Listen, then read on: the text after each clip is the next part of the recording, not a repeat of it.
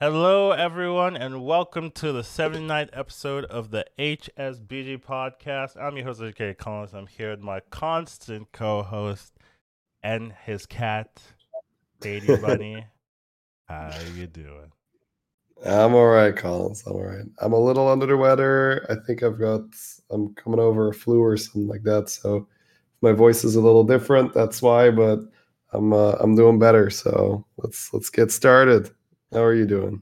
Yeah, I mean that's essentially the reason why this podcast is a little out of date, I guess, because normally we do it on Fridays, but Shay wasn't feeling good and he felt worse the day after. So I care about my uh co-hosts, I guess.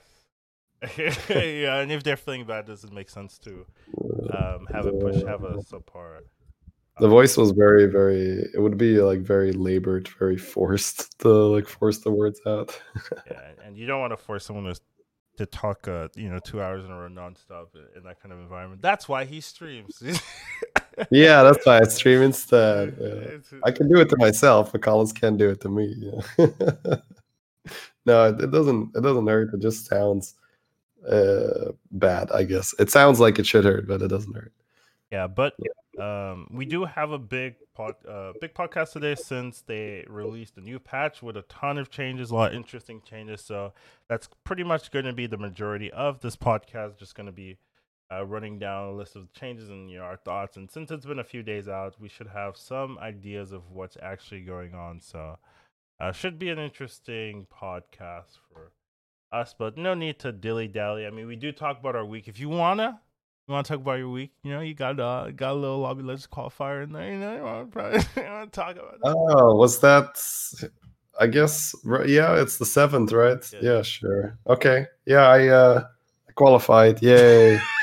Uh, I looked. I looked at roughly all my qualifiers. I think I hit 4 out of 9. Mhm. With like one where I was basically in until the last 5 minutes, right? I don't know if you remember that one Yeah, where I was yeah, queuing and then I got knocked out the last 5 minutes. That was so sad. So I think it's fair to say I've made half, right? To say yeah. Four and a that's half. like that's 4.5, right? So I'm pretty happy about that. It could have been more. There's definitely been some circumstances with like moving and then like not sleeping with my daughter and all that, where she was not sleeping well, so I wasn't sleeping well. But I'm quite happy with half. Yeah. Sounds good. So I'm yeah. happy to watch you. I'm rooting for you this time. Make sure you dominate or at least try your best and feel good about it. So. Yeah, we talked about the whole no pressure thing, Yeah, right? yeah. And I Yeah. told you that it's not happening.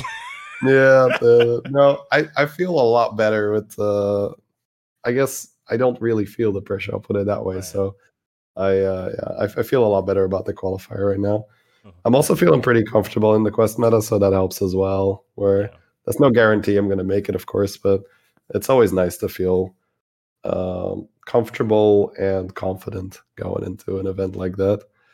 But yeah, essentially the qualification, I just went to bed early because that's when I didn't. That's when I started not feeling so well. Uh-huh. The 31st. So on stream, I was like, I'm not talking about this at all because I don't want people to know that I'm not queuing today. So I would just play, just chill, no, just playing on an A, not really saying anything about not feeling well. I was like, oh, I'm just camping, guys. But I just went to bed at like 9 or so, and the ladder closes at midnight. I was like, I woke up, like, oh, cool, it helped, nice. That's good because I feel like if you're not feeling well, and I generally already don't really want to play in the evening, that if I were to like proactively try to defend my spot, I would just do more damage than good. So I was like, whatever, I'm not gonna stay up and hit refresh every 20 minutes or whatever. Yeah. So It's definitely a safer approach to it. Just like seeing how ladder goes near the end. Like if you're feeling comfortable, it's a lot harder for people to like climb and overpass you than for you to. It's very easy for you to play a game and lose. yeah, Get a bad game and then lose your own spot. So absolutely. I think it's Yeah, good. I do most of the work up front. Right? I think most people want to do that, where they get in a spot where it's very It's very hard to push out because I was in a campable position like 3 days before, but I decided to queue a bit more just to make sure. And I really like that I did that because it put me in a spot where I could safely say, I could, very likely say, I'm going to bed and it'll hold. But yeah, anyway, so I don't want to make it too long. The qualifier is the 19th, I believe. That's what I was gonna ask you. Yes. Yeah, so we got a little bit of time. So not great timing that I got sick, but on the other time, also way better than like a couple days earlier. Because if I got sick a couple days earlier, maybe I wouldn't have made it. And also now I'll probably be more than recovered by the time the qualifiers here. So it just took a little bit of chunk out of my practice time. That's all. But yeah, looking forward to it. Should be fun. I'm also looking forward to it. Gonna be quite an interesting one. All right. Moving on. I mean, we basically just have the what's it called? The patch notes, right? Because I mean, it's a really big patch for BGs. I would say one of the bigger patches they've had in a while. I'd say it's a huge patch to not be like a season change. Oh yeah, that's fair. Because normally you have these like huge patches when there's like an MMR reset, or there's this like, oh, we have now Nagas or we have Quillbore. But this was just them saying like, hey, here's a bunch of changes to your game. What for?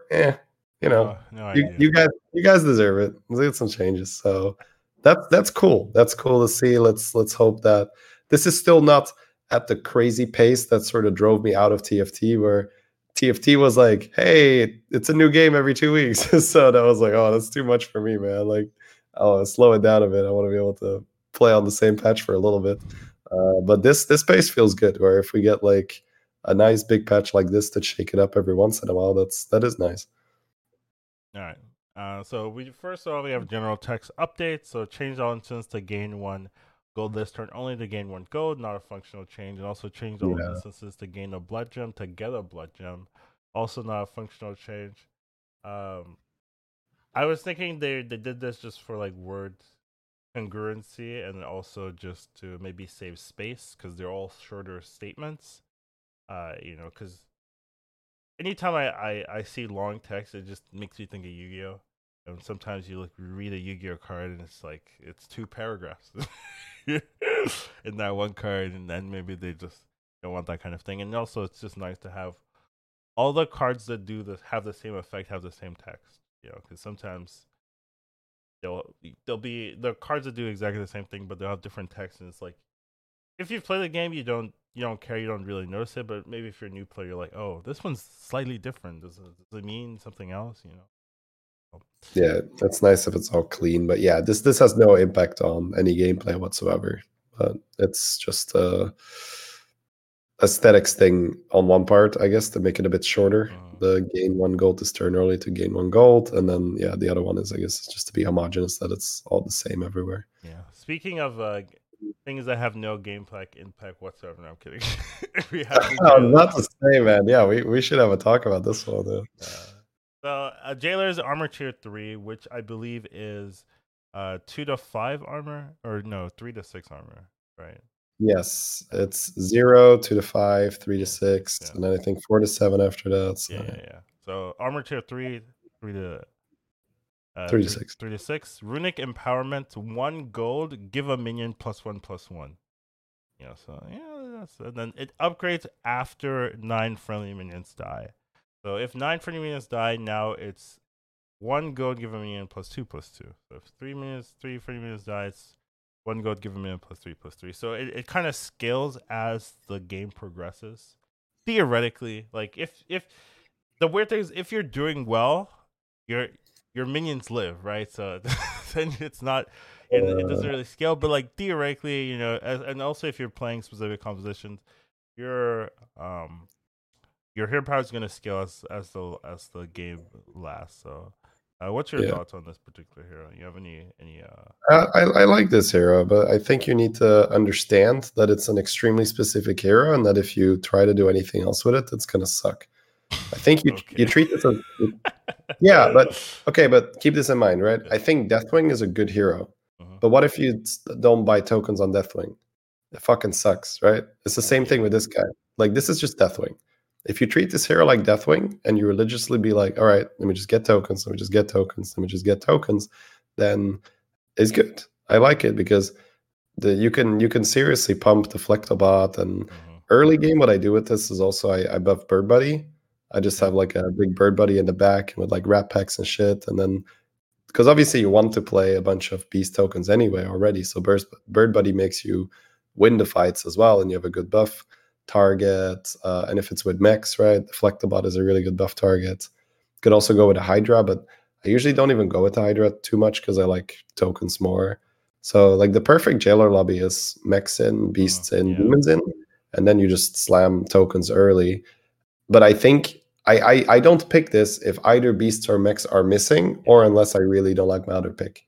So it's kind of like Deathwing in that regard, where I will pick a Deathwing with either beasts or mechs missing if I have to, but I would only really like a Deathwing if I have both beasts and mechs, because those are the two main token directions that you're going to go into anyway.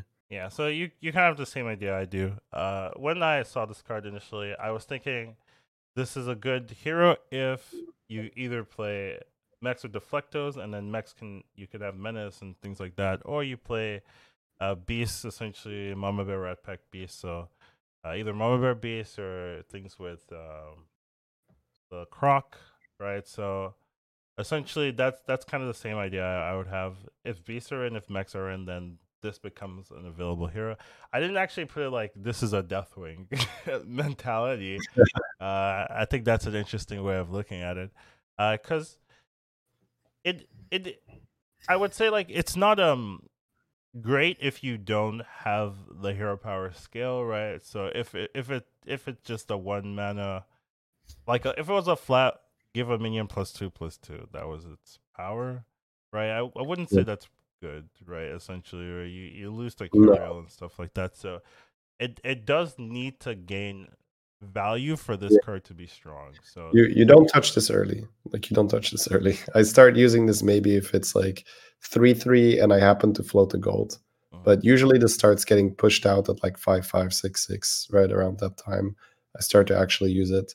So I also don't want to claim that this is a top tier hero, not at all, right? But so many people dismiss it as unplayable garbage immediately. Really? Because you know, like they don't treat it like I do, where they force tokens. They'd be like, I played Murlocs and this shit was useless. I'd be like, yeah, no shit, man. Like, yeah, it's not good if you just have big ass Murlocs on your board. But would you say that in Murloc lobbies this loses value? If beasts and mechs are in, no, because I think in Murloc lobbies those are the hard counters. So I'd say it's great. But I think that's really, if you apply that simple rule where you don't pick this unless beasts and mechs are in, demons in as a bonus, you hard force token stuff, this thing starts scaling really quickly. And then the sweet thing is if you can get a quest that also wants you to summon or death rattle stuff, that's where you can actually go for first a lot of the time, where you just have a super synergistic board and you have a big reward at the end. Where I've had like plus 11/11 on this thing, where I was like just slamming for 1 gold 11/11 on my Deflectobot. Like that's significant in the late game. There's also some like weird stuff you can do where I wouldn't say that this is like, oh, Jailer is really good because of this, but if you can make it to Scally Exodia, it's insane because you summon so many things. Right? The Scallywags. Right. So you can just slap plus 20/20 on a Baron or some shit, where it's pretty good to play around Zap or whatever at that point. But that's you know, that's unfair to say, oh, Jailer's OP because of that. But if you happen to get Scally Exodia on this, you pump out so many tokens that the hero power just keeps upgrading. So yeah, that is definitely something I want to do. What you're saying is Beast Mech Pirates. Pirates, yeah. I don't even want to mention it over Demon, because the early game Demon Death Rattle package is so much better than just Scallywag, right? So I think consistency wise, don't look at Pirate. But if you happen to ever build a Scally Exodia on a Jailer comp, yes, that's so super fun. What you're actually saying is Beast Mech Pirates Demon. Yeah, if you can get all 4, that's fun. Because I mean, a Scallywag doesn't hurt early, right? So very fair. Yeah. I think the hero is playable and interesting, is what I would say, right? So I don't mind the design of the hero. But you just have to be very disciplined when you play this. Like you need to know that you're really pushing for a token direction. Sounds good. Moving on, we've got some hero updates. So every time, I'm a big proponent of hero updates. I think in my opinion, they don't do these enough. They don't change subpar heroes enough because it's. I would say this meta doesn't matter as much, but historically, bad heroes are the worst part of the game, in my opinion. Where just having a bunch of hero selects where I feel like I only have one choice or I have no choices, right? It definitely feels bad for me. So anytime you can take a hero that's been performing poorly and upgrading them, making them relevant and wanting to play things like Pyramid, I would say nowadays, right? Like I could play Pyramid. I don't feel like, oh, it's a bad, like those kind of things I want to see more of. So definitely, I always perk up when I hear, oh, they're updating existing heroes. I'm jumping up to listen to that. So we can go through them. First one, Cthulhu. Old one, 2 gold at the end of turn. Give a friendly minion +1/+1. Repeat 0 times. Upgrade after each use. Now it's same cost, 2 gold at the end of each turn. Same ability. Give a friendly minion +1/+1. Repeat 0 times. But now it upgrades each turn. Each turn instead of each use. Yeah, the basic difference here is that the counter goes up even if you didn't click the button that turn. Mm-hmm. So what's funny is I've had people ask me, what do you think about this being a change to Cthulhu? And I would always be like, that sounds very strong. You don't have to do anything. So they probably wouldn't do that, was my thought process. But it turns out they would actually do that. They would actually make this change. And seeing it, playing with it, I do think this is a really powerful or like decently powerful change for Cthulhu. It definitely feels like you can play with this hero. You can kind of lazy it up, I guess. Not lazy it up, but you don't have to rely on the Cthulhu hero power early. And if you can make it a late game with Cthulhu, now you start getting some huge value. So I really think it's a really nice change. I do think it might be too good. But overall, this is a change that makes me want to play the hero, makes me like the hero more, and definitely something I would look in the direction. I just think that it's currently too strong, and definitely for lower MMRs, this is like almost too good. I mean, even higher MMRs, it's even better. But I definitely think this is not a balanced change, but it's fun to play with. But I do think it's probably too good. What's your thoughts?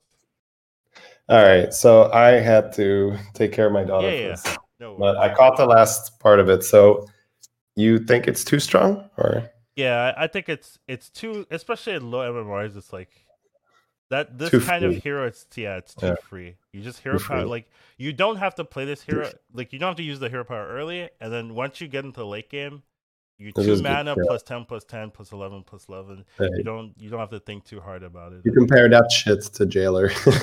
You're like, okay, I don't have to have any death rattles, and I get like way more buffs on my board. Yeah. No, I think that I like that they're trying this though, because I think whenever you have stuff that people just don't want to touch, let's just blast it with buffs and see if it's too much, and then scale it back a little bit if it was. Yeah, the Pyramid I think was a great success where they did they have to scale it back a bit, or was it just? They did. I think. So what was the nerf after the Giga buff? If you remember. Was there a nerf? Wait, there had to be. I'm just not sure. I don't think there was a nerf. I think the nerf was just like the meta shifted and they released some other bullshit. I think Whack Toggle or something, where Pyramid was like insane, and then suddenly it was like the meta shifted. People didn't get rewarded for 3-on-3 as much, because I don't think Pyramid actually got nerfed after his Giga buff. And we looked at that and we're like, holy shit, man, they made it like targeted. It gets better. It still costs 0. This is insane. They changed the armor. yeah, sure, I guess. But when you think about it, it's like, I see your point. Yeah, it's like Pyramid is now, that's enjoyable. It's an enjoyable hero to play. And whenever I see a Pyramid in my lobby, I'm like, oh, he's got a fucking Pyramid. It's over, right? It's just like, right now, the only hero that does that to me is Lich, where I'm just like, oh, don't make me fight this on the spike turn, right? Because it's so bad. But I like the approach of let's just blast this with buffs, and maybe it's fine because there's a lot of shitty heroes out there that you could blast with buffs and it might still be fine. So Cthulhu was something I just didn't want to touch. Like I played it 2 times in the quest meta, and they both games went well, but I didn't hero power, and that's obviously not the idea here. I picked it purely for the armor to get an easier quest. So I like the approach to see if it's too much. Now I think that an armor change is probably very, very needed. Where I think he still has like 10 armor or some shit. Does he really? He's got like massive armor, and the quest. I don't think there was an armor change. So it's either that's insane. Yeah, it's either the highest or the second highest armor tier, which is I think that's probably the silly part. I think that should probably get adjusted, which it probably will. But I have not played with it yet. Have you played with the new Cthulhu or not yet? I fought people though, and yeah, I see him all the time. Like, you're very strong, sir. I see Cthulhu's like they're not really beating me yet, but okay. I see a lot of Cthulhu's. That's not fair to say. They're not beating me. Like, I know that's not a good metric, right? That's a 1-person sample size, right? So no, I do want to try it, and it feels too strong. I think that the armor part of it is too much.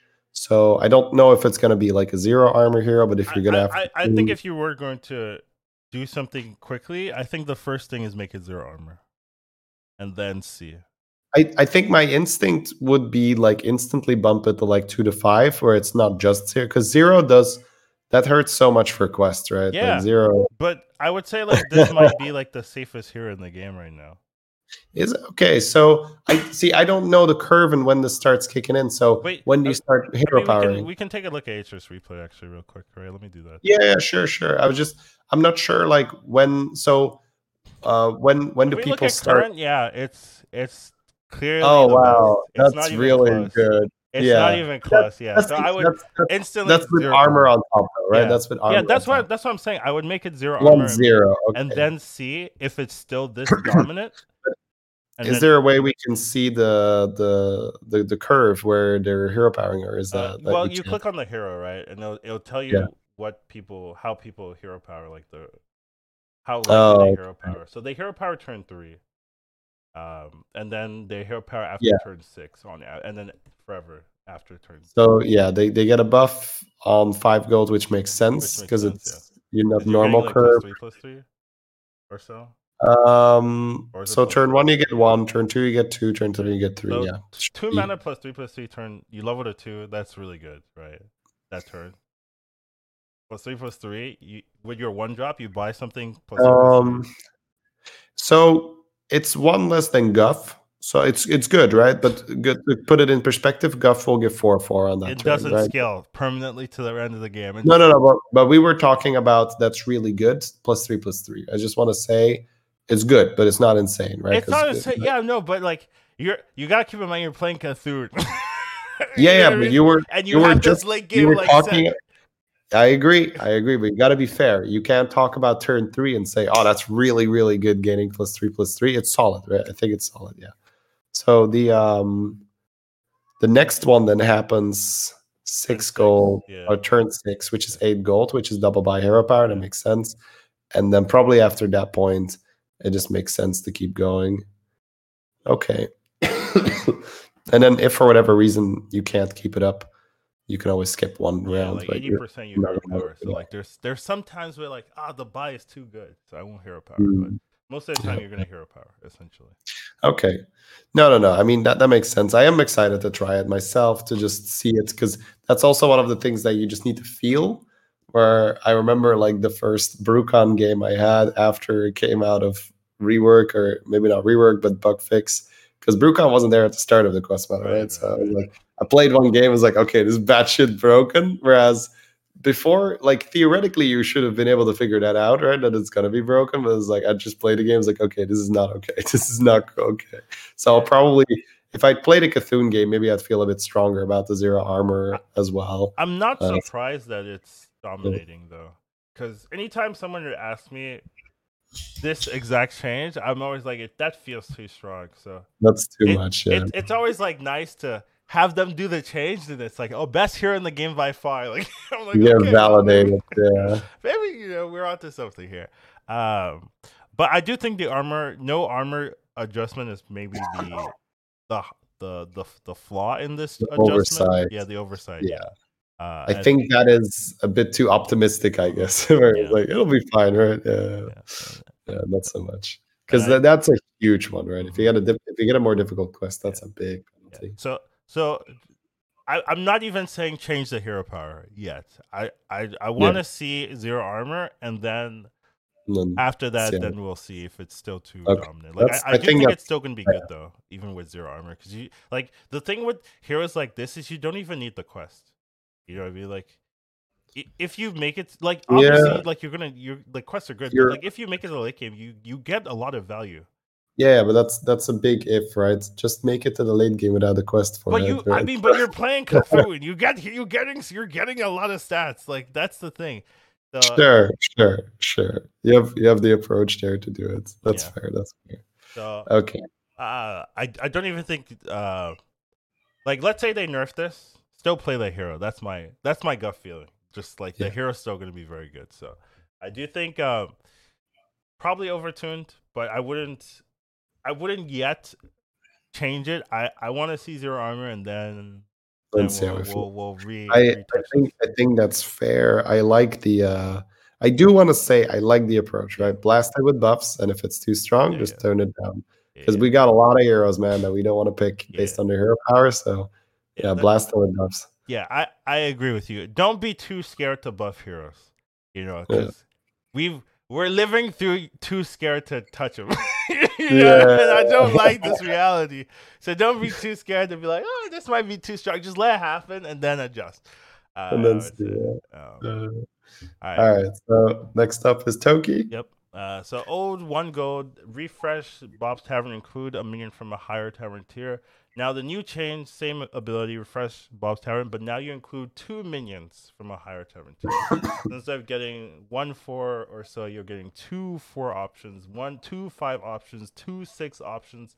So you have more. It's almost more of a discover effect. Ish. I'm gonna flip. I'm gonna flip and see if I hit the card I'm looking. It's like a Hook Tusk, right? The Hook Tusk discovery where you only get 2 instead of 3. Now I haven't played this hero. I don't know if you have. I've seen people play it, but I haven't played it myself. I'm similar to that, where I haven't really seen it in my own. But I've been playing on my free to play account. It's 10.5K, so it's not like the games are bad. But, yeah, that's good. But obviously I only have half the heroes, so I don't. Yeah, I would have probably been able to pick a Cthulhu by now if I was playing on my main account. Same with Toki. I will say that I have been seeing a lot of Tokis do well, so I don't like, and that's surprising to me. So when I look at this, I don't get that feeling of, oh, this is a impactful, game breaking change, but almost all the Tokis I've seen are doing well, I guess. So I actually think this is a bigger buff for it than I thought. Yeah, I think there's a cool thing you can do if you're a little familiar with how Toki curves work. You can easily see how this works, where you do a normal curve, but on 5 gold. On 6 gold. On 6 gold, you level and hero power because you have 6, right? So the level is 5 and the hero power is 1. And you get double 6 next turn. Yeah, and then on 7 gold, you can double buy and then hero power again. So you just pick up a shit ton of 4 drops like that. It's kind of like a little bit like Lich, but not as bullshit. So on 6 gold, you put the 4 drops in the shop. On 7 gold, you buy 2 4 drops, hero power, have 2 more in the shop. And then that means that on 8 gold, you can sell level buy, or you can just buy 2 more 4 drops and go for a bit of a slower curve, which is very acceptable in the quest meta. You don't have to be tier 4 on 8 gold. I'd say in a lot of metas, you do want to do that. And it also depends on what you're hitting, right? Like if you're hitting like double anything really, like double Peggy, double Lights one, you're just like, I don't care. yeah, absolutely. And there's also probably more aggressive variants where you can do like some 3-on-3 shit, right? And if you have economy, you go 3-on-3 with economy, and then you hero power, sell double buy, kind of like Togwaggle, where Togwaggle needs to sell the units, the economy units, to be able to buy. with the hero power. So the same thing applies to Toki, where you can go 3-on-3 and grab 2 4-drops on turn 4, Yeah. which is also really strong. And we're just talking about the early game applications of this. Like Yeah, this change also means you don't necessarily need to go to 6, right? Like if you're on 5, you get hero power, you get 2 6s. If you get direction, you're kind of there. And it's not like yeah, next turn you can't just hero power, get 2 more 6 options and check. So if like Argazoa or something is on the board, or let's say you roll double Cali, or I mean that's unlikely, right? But like there are going to be situations where you're like, well, I have my direction here. I didn't need a triple. I didn't need a level. Here's my direction.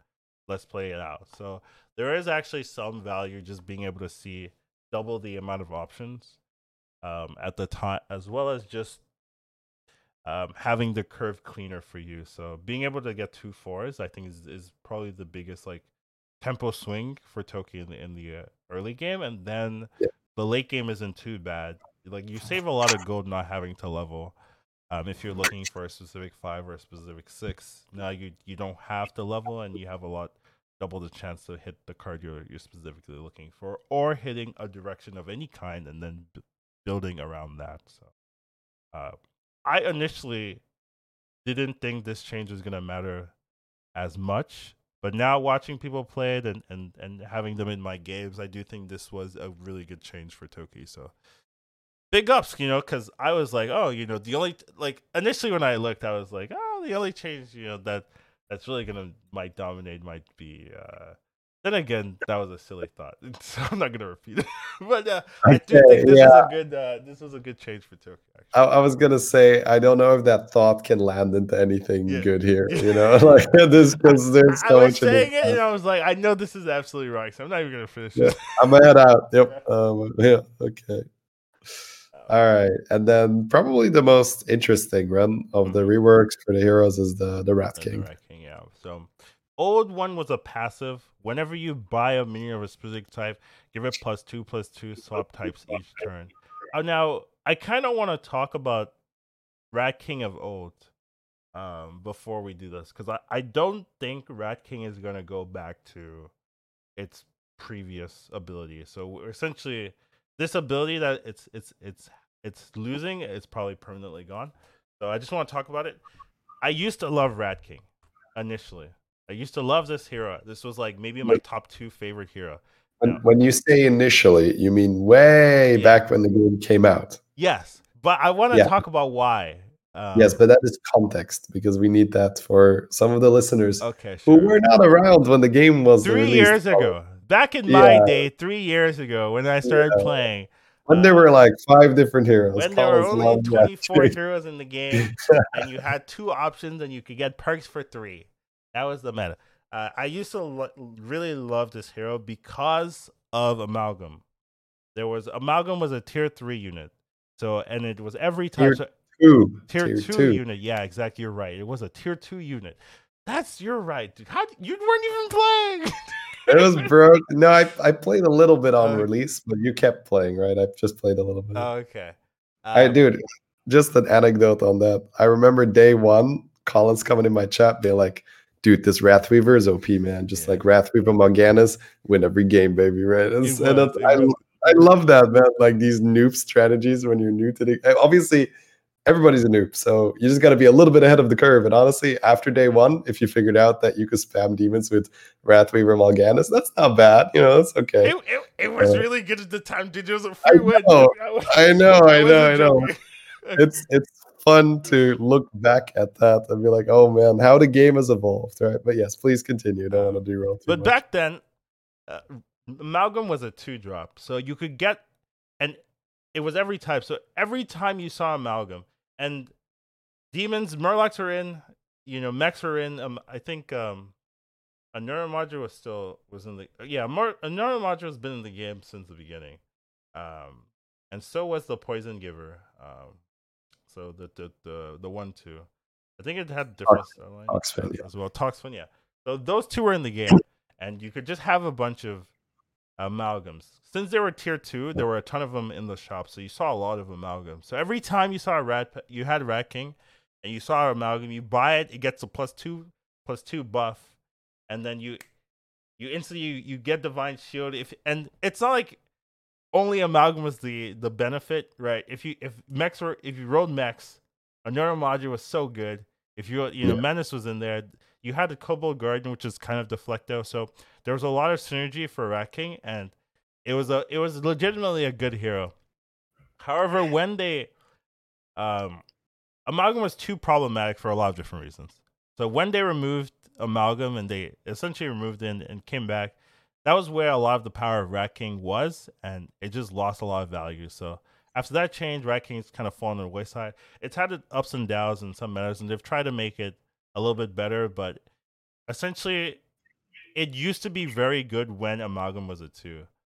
But since they changed it or removed it, they've even changed Amalgam now. It's now a 4, right? It used to be a 6, then it was a 3, then it's a 4 now. So they keep trying to figure out how to make Amalgam work smoothly and not be broken. But it's just interesting because I don't think we're gonna go back to its old passive. So it's just kind of a memorial, like a hero I used to love, but now it's getting a new ability, which I think is really respectable. So it's getting rebirth. But I just wanted to have a little like discussion of like the old Rat King, and a lot Yeah. of new players would be like, this hero has always been bad. I'm glad they're Whoa, changing it. I want to say whoa. there was a time where it was actually very strong.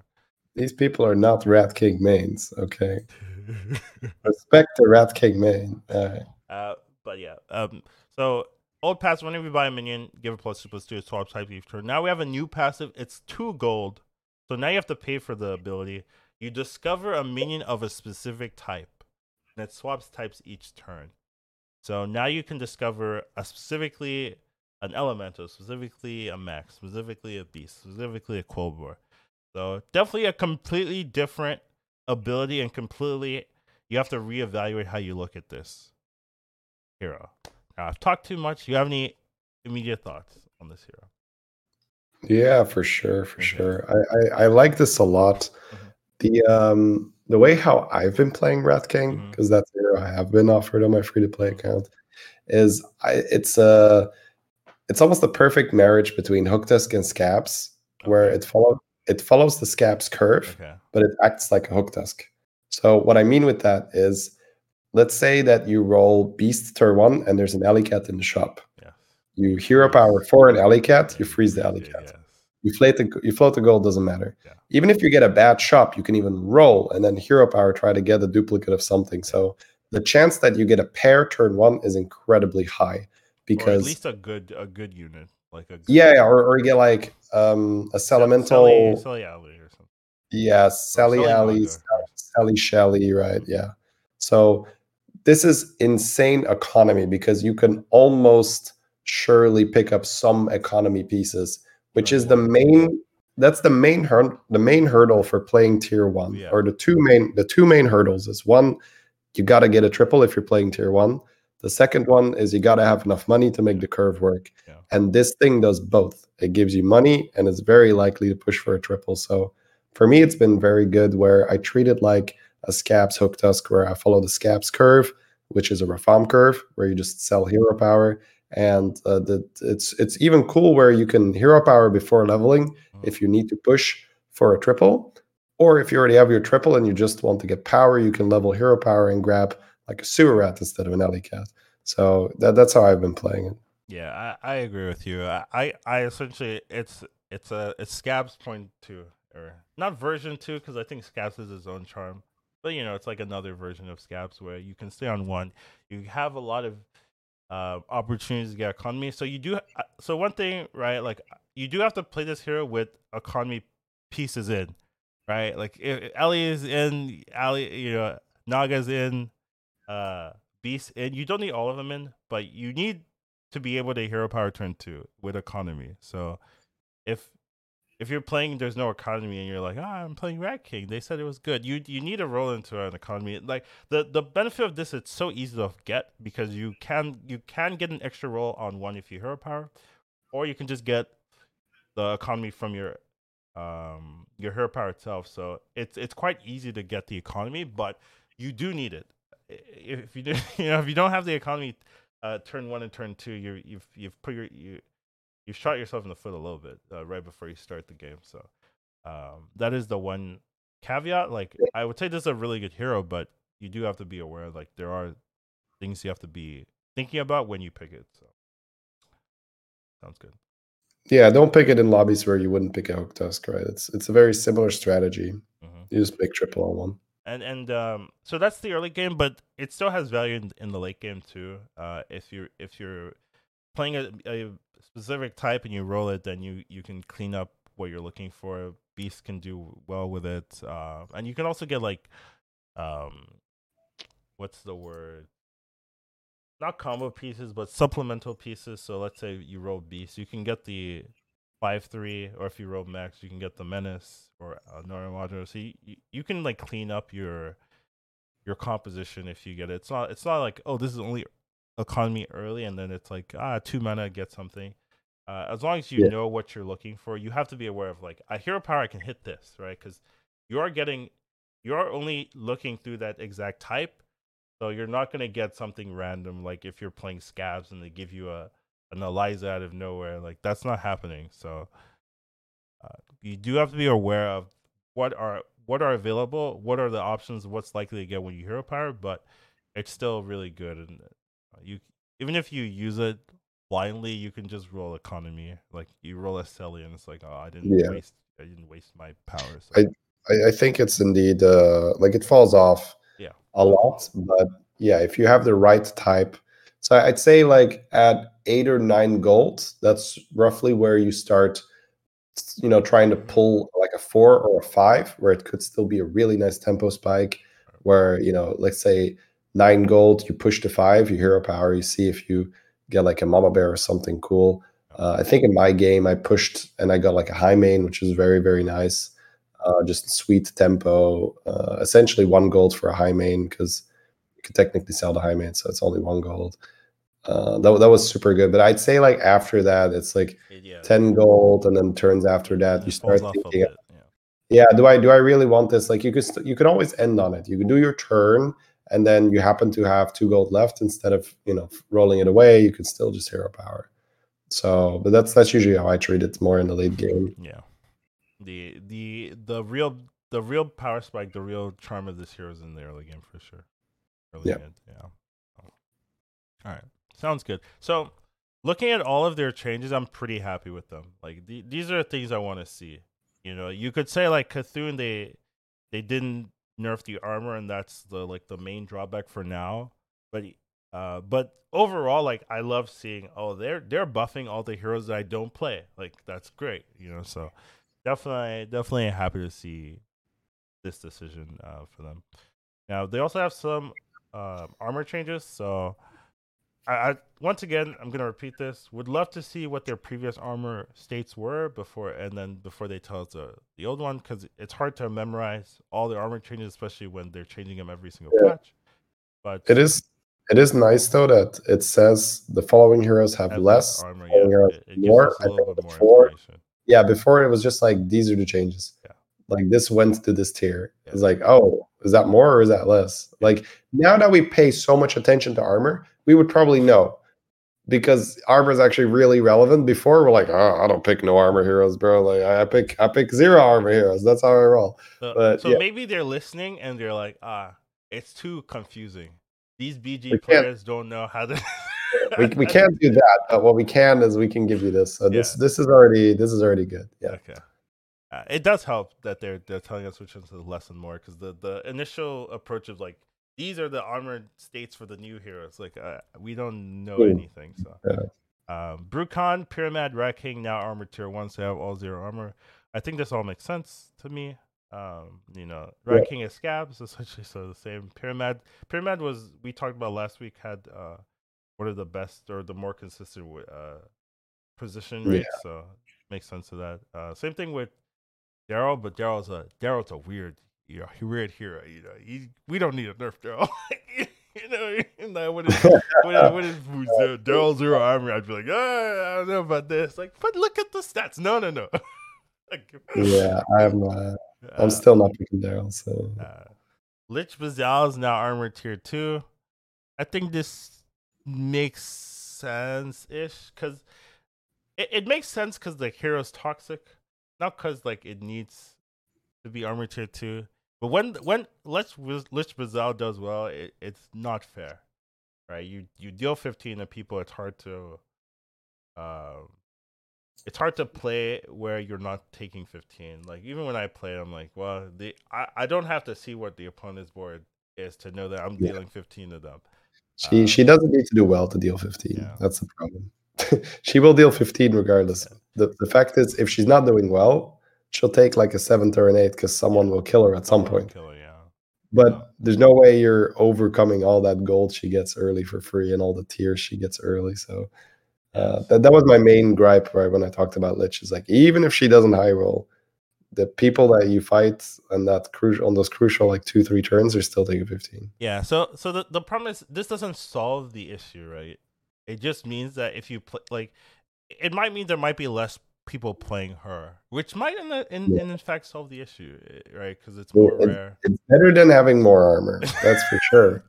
But I hear you. You're saying that this doesn't solve the issue of those people that you fight on turn 5 and turn 6 are still taking 15, and there's nothing they can do about it. And I agree. So I don't know if going straight to 0 armor was too harsh. But I think that is too harsh. Yeah, because then you're really just I wouldn't touch her, and I don't think I don't want more of those heroes, right? Which would be great, honestly. For now, that's kind of like you're Sneeds. You're Sneeding. Yeah, no, but I mean, kill her with fire is what you're saying. Yeah. I'm okay to have this be unplayable garbage because I mean, I really liked Old Lich. Actually, I would love a revert. Like I really liked Old Lich. I think the whole tap get a coin, it offered so much flexibility. I thought that Old Lich was really a good player hero. It's like, here's options. Now go make it work. So I really liked Old Lich. So but I'm guessing that for some, like for some quests like Cards to the Hand and all that, it's maybe too good where you just get a coin in your hand every turn guaranteed. I'm not sure, but whatever. That's my take on it. We don't have to dwell too much. Sure. It's better than not nerfing her. That's for sure.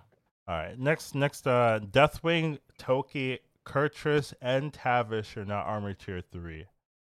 So this one I have more like, because I remember Tavish armor tier 6 at 10 armor, and then it was like, oh, this is the best because it had a decent hero with a decent hero power and it's armor tier 10. So they're like, okay, let's nerf that. They're just like, oh well, people are still playing him, let's nerf it again. Now it's 3 to 6 armor, and you're playing Tavish. Like, it's not the same anymore. So definitely feel like maybe the stats are like being mean to Tavish here, where I don't think it deserves to be this low. Kurtrus had really good stats, so I can see this one a little bit. I wasn't really much of a Kurtrus player, so essentially it's like, wow, bad for my opponents, I guess. Toki getting nerfed, I think, is fair because after playing it and seeing it, I do think that the hero power change was a good buff for her, so I think that's fair. Deathwing getting nerfed, I'm pretty indifferent on, so that one I don't care too much. What's your thoughts on these? I think that most of them are fair. The Tavish one, indeed, if the stats indicate it was too strong, then sure, it's one of those heroes that I might still take just based on the selection. I want to see where he's at right now. Yeah, sure. I think that's probably one of the more, or the less interesting ones, where it's just like, okay, the hero power has some use and you have armor. Cool. He's in tier 2. But his pick rate is like significantly lower than everything else around. Yeah, I wouldn't trust the data too much then. But the other 3 I think are way more interesting, where these are all nerfs, I believe. Kurt, Toki for sure, Deathwing as well, right? Deathwing wasn't 2 to 5.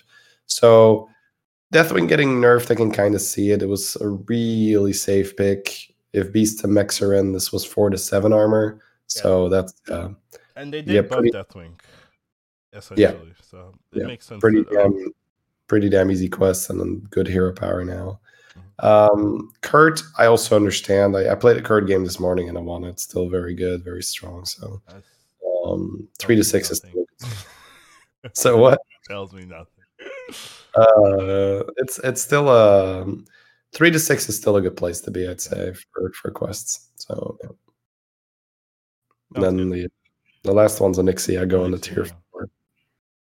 So Onyxia, I don't play and I don't see too many. I do notice that Onyxias aren't like always last, which is my previous observation. So I guess it makes sense to nerf it, but I don't know. Not a common hero, and not a hero I care too much about. So I don't really have too much of an opinion about this.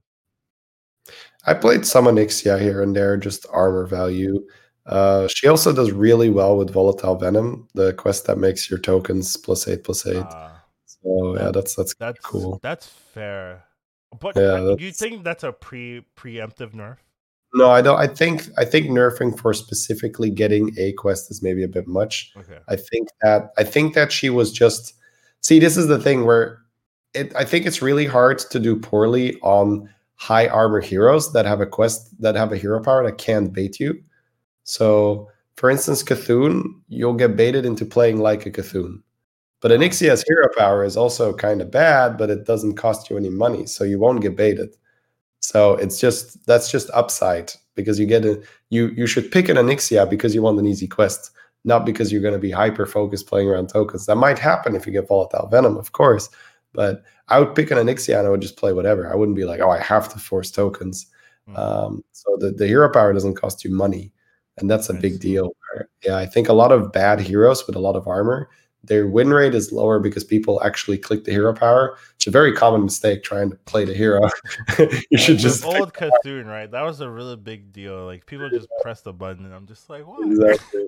So much money that like if you pay 2 gold every turn, starting turn 1, your game is over, man. Like that's so much money that you throw away for a mediocre effect there. So I think that's probably why she was doing a little bit too well. Where that was a hero with a somewhat okay hero power in that you get some advantage here and there, and then the quest was nice. So yeah. All right. Fair enough.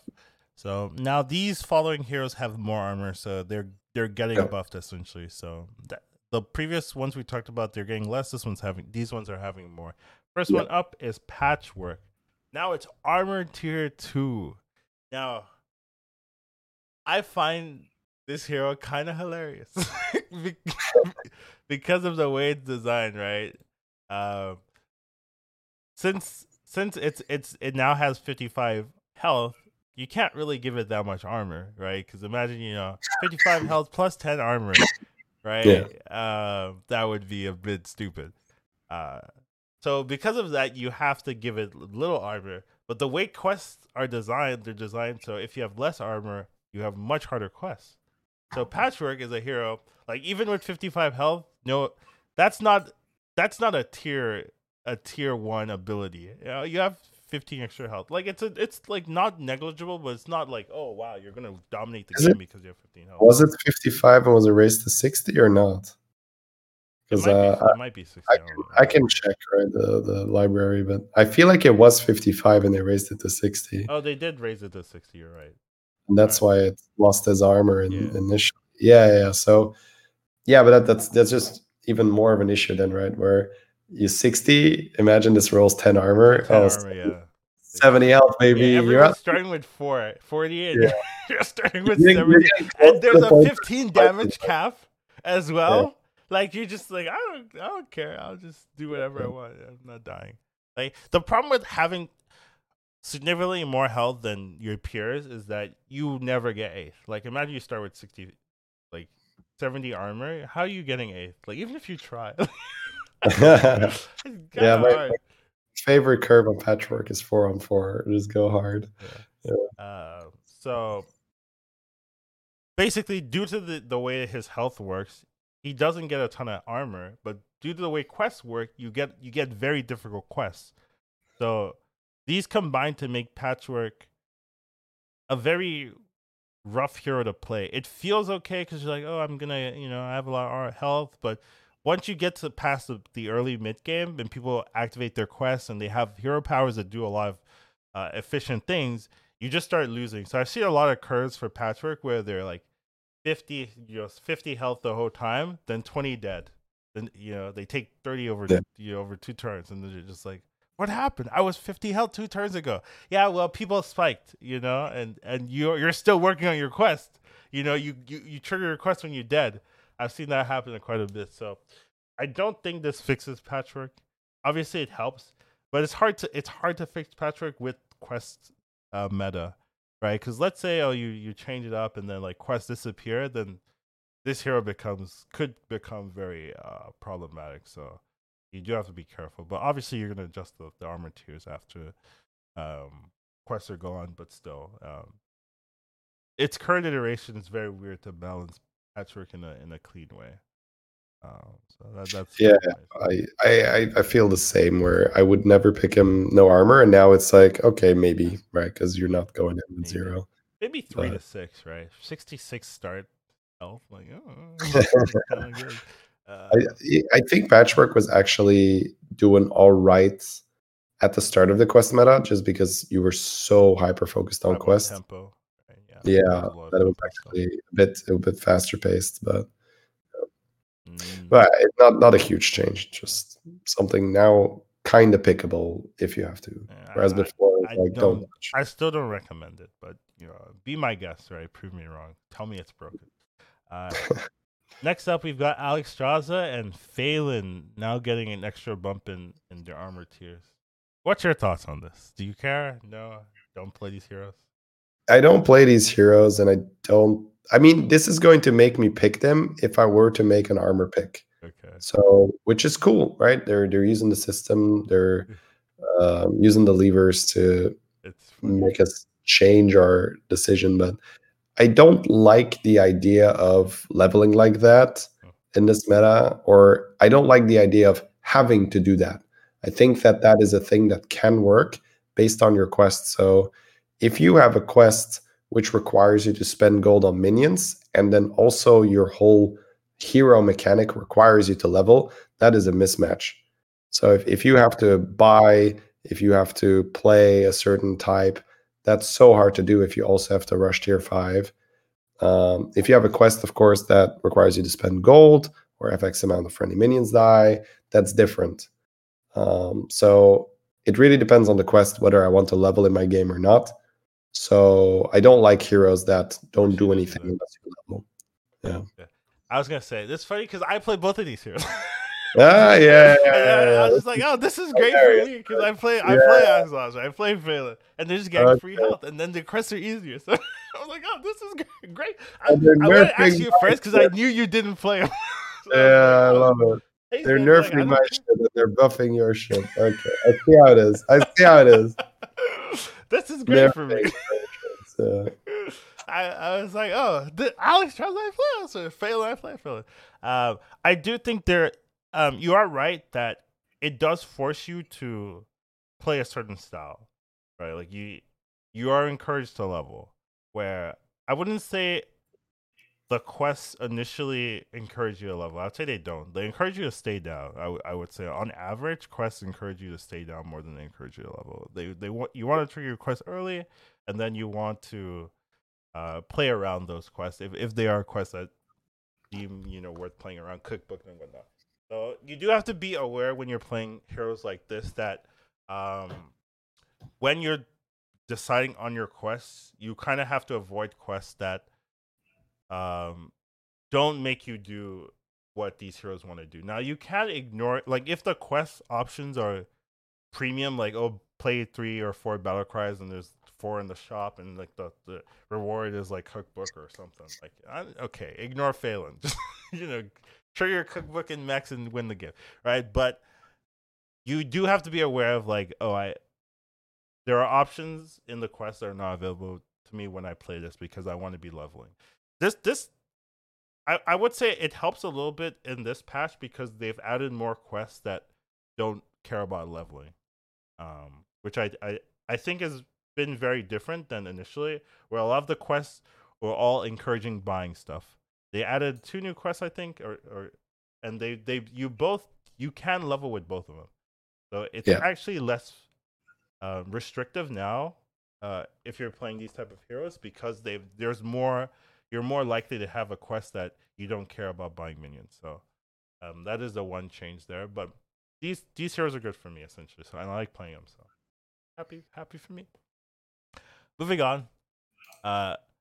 These last couple heroes have more armor: Shambhala, Mr. Bigglesworth, and Zephyrus the Great. Now armor tier 5, which is 5 to 8 armor. So pretty impactful changes for most of them. What's your thoughts here? I wouldn't say Shannon. Yeah, go ahead. I wouldn't say a lot of like these are like premium heroes per se. Shambhala really didn't play. I saw a lot of people still like playing Shambhala, but I didn't really like it. Still felt too flippy for me. Though I liked it buddy meta, like buddy meta Shambhala, my buddy, my friend. Yeah, but yeah, not absolutely. not buddy meta, not really for me too much. Bigglesworth I like, and I don't think you like, right? But I actually I actually don't mind playing without a hero and then just like start winning.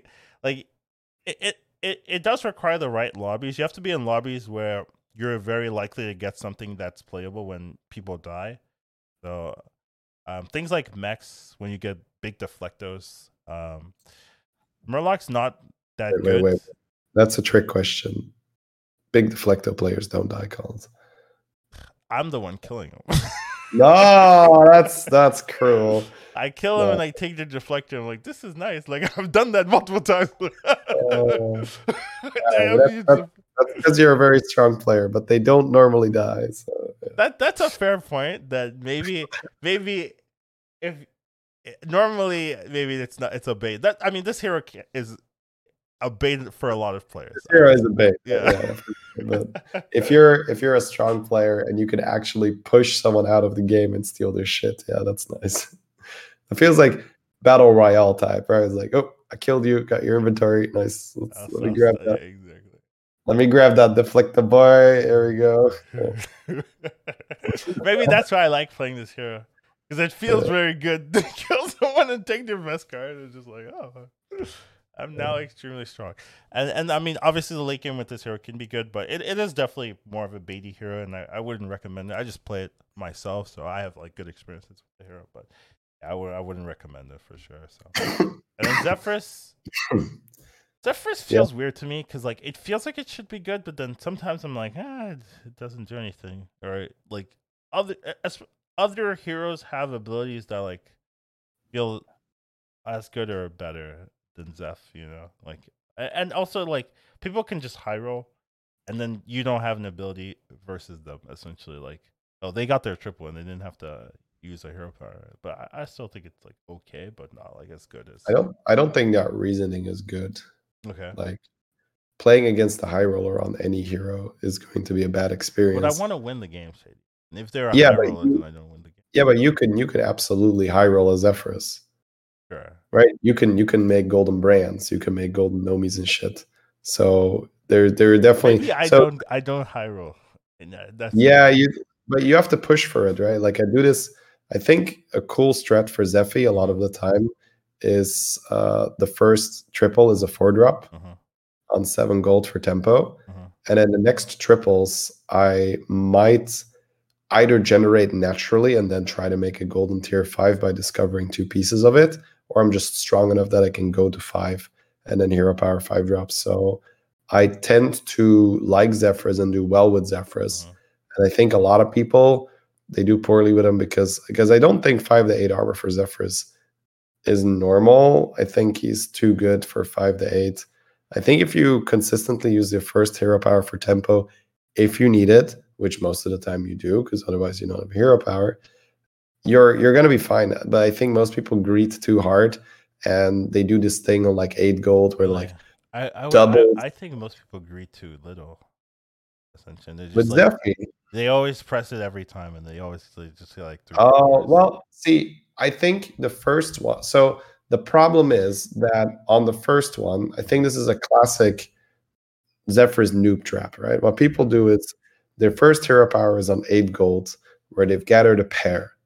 They double sell, level to 4, hero power, triple some shitty Sally or whatever, get a 5-drop, and then suddenly you have 3 minions on your board. You could do that in buddy meta. Maybe they're just stuck in that. Yeah. In buddy meta that was great because you just make it go to 5-drop. Yeah. But now you take damage because you're losing, and then the next turn you're like, okay, I've got 3 minions on my board. I buy some stuff, and then the turn after you feel pressured. You have to hero power some garbage, right? But whereas if you're just like not so greedy with the first one and you just hero power on 7 gold, grab like a Mechano Tank or a Peggy or whatever 4-drop, and you spend like maybe another turn on tier 3, build your board. So stay on 3 an extra turn. If I have to, right? Okay. So it depends a bit. Excuse me, guys. If my shop is good, then I'll buy. If I have a good opponent to level against, if my quest wants me to level, if my quest wants me to buy, these are all the variables, of course. Yeah. No, I mean, like, let's say I'm unlocking Alter Ego next turn, and it's something like friendly minions are dying. So my quest doesn't give a shit if I level or not, right? So technically the quest wants me to level because then I'm on 4 and I can grab modules and all that. But yeah, let's say I'm playing a quest that is more buy 2 more minions, activate Smoking Gun, right? And of course I'm going to buy that, activate my Smoking Gun, take a lot less damage. And then you're in a position where Zephrys can make Golden Baron a lot easier. Zephrys can make Golden Bran a lot easier. So those are really, there are certain cards that go from good to insane when they become golden. And Baron and Bran are Golden Brand in this meta. Golden Brand in this meta? Dude, the taunt thing gives like, what, 18 health on a minion? You can give 18 health. How good is that? Just give 18 health to a minion for 2 gold. But that's not to taunt it, you know. I don't know what that yeah. I mean, you gotta get a taunt anyway, right?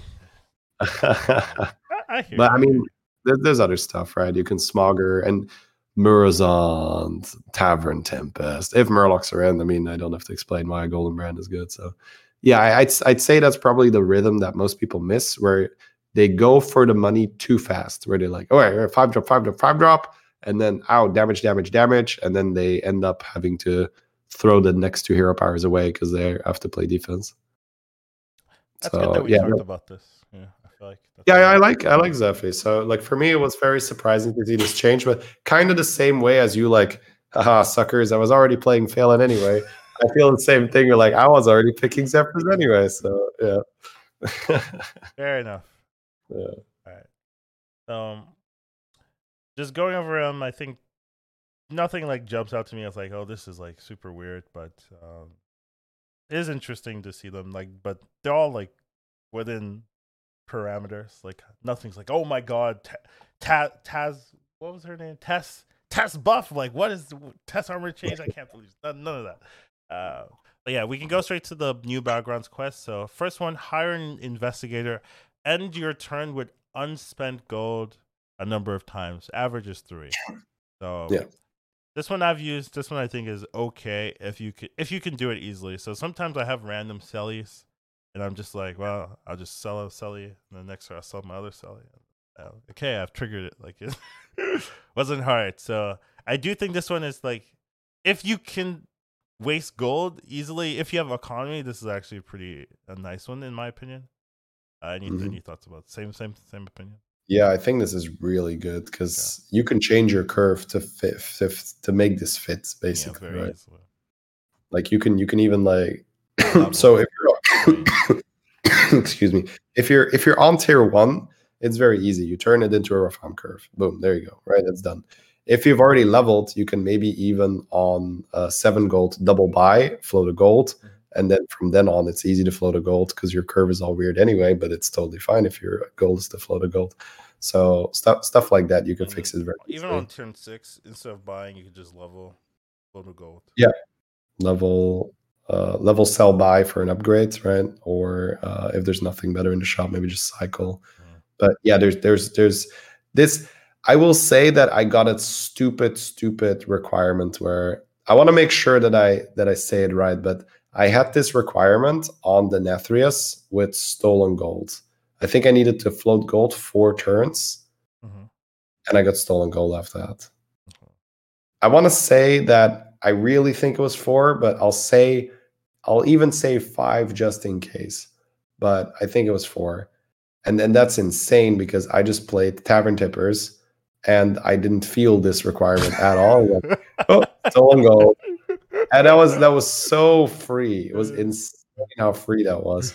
So I think there's definitely opportunities for this quest to be stupid, where if you happen to be able to fit into a farm curve, you don't feel this at all. It's insane, yeah. So I'd say this is definitely one of the ones that you should look for when you're thinking, do I just need something that I can complete no matter what? Yeah. Because the play X amount of whatever type, that one can really bite you if you don't hit the right Yeah, if minions. you're unlucky, for sure. Yeah, Yeah. these type of quests are always really good because they're reliable. Where some Yeah. of the other ones are like, let's say it's like play 4 battle cries. You're like, oh well, I have 2 in the shop, and sometimes you can roll it down and just waste a turn and not hit anything. So you have to be careful sometimes with the other ones because they don't have that consistency of like, oh, I just waste 1 gold. Okay, that's very easy to do. I can always do that. I know I'm gonna get this quest on this turn every time. So definitely a premium quest if you are in the right situation, and even if you're not, like this isn't a hard one to like meander into or force. It doesn't. You don't have to work too hard. Next one, crack the case. Have friendly minions attack X number of times, average being 11. So I've used this a couple times. And it always strikes me like how weird. Like I can never guess how much attacks I'm gonna get.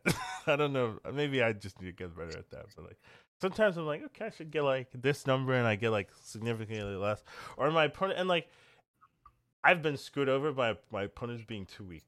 I don't know if this is like just a NA thing, but my sometimes I'm like, okay, I have this, and then my opponents have like 1 minion or something, and then they'll delay me a turn, and I'm just like, so it's been somewhat awkward to me, but I don't think that's like normal, like but like it's happened twice where I've been delayed a turn because my opponents were 2 weeks, so I don't know.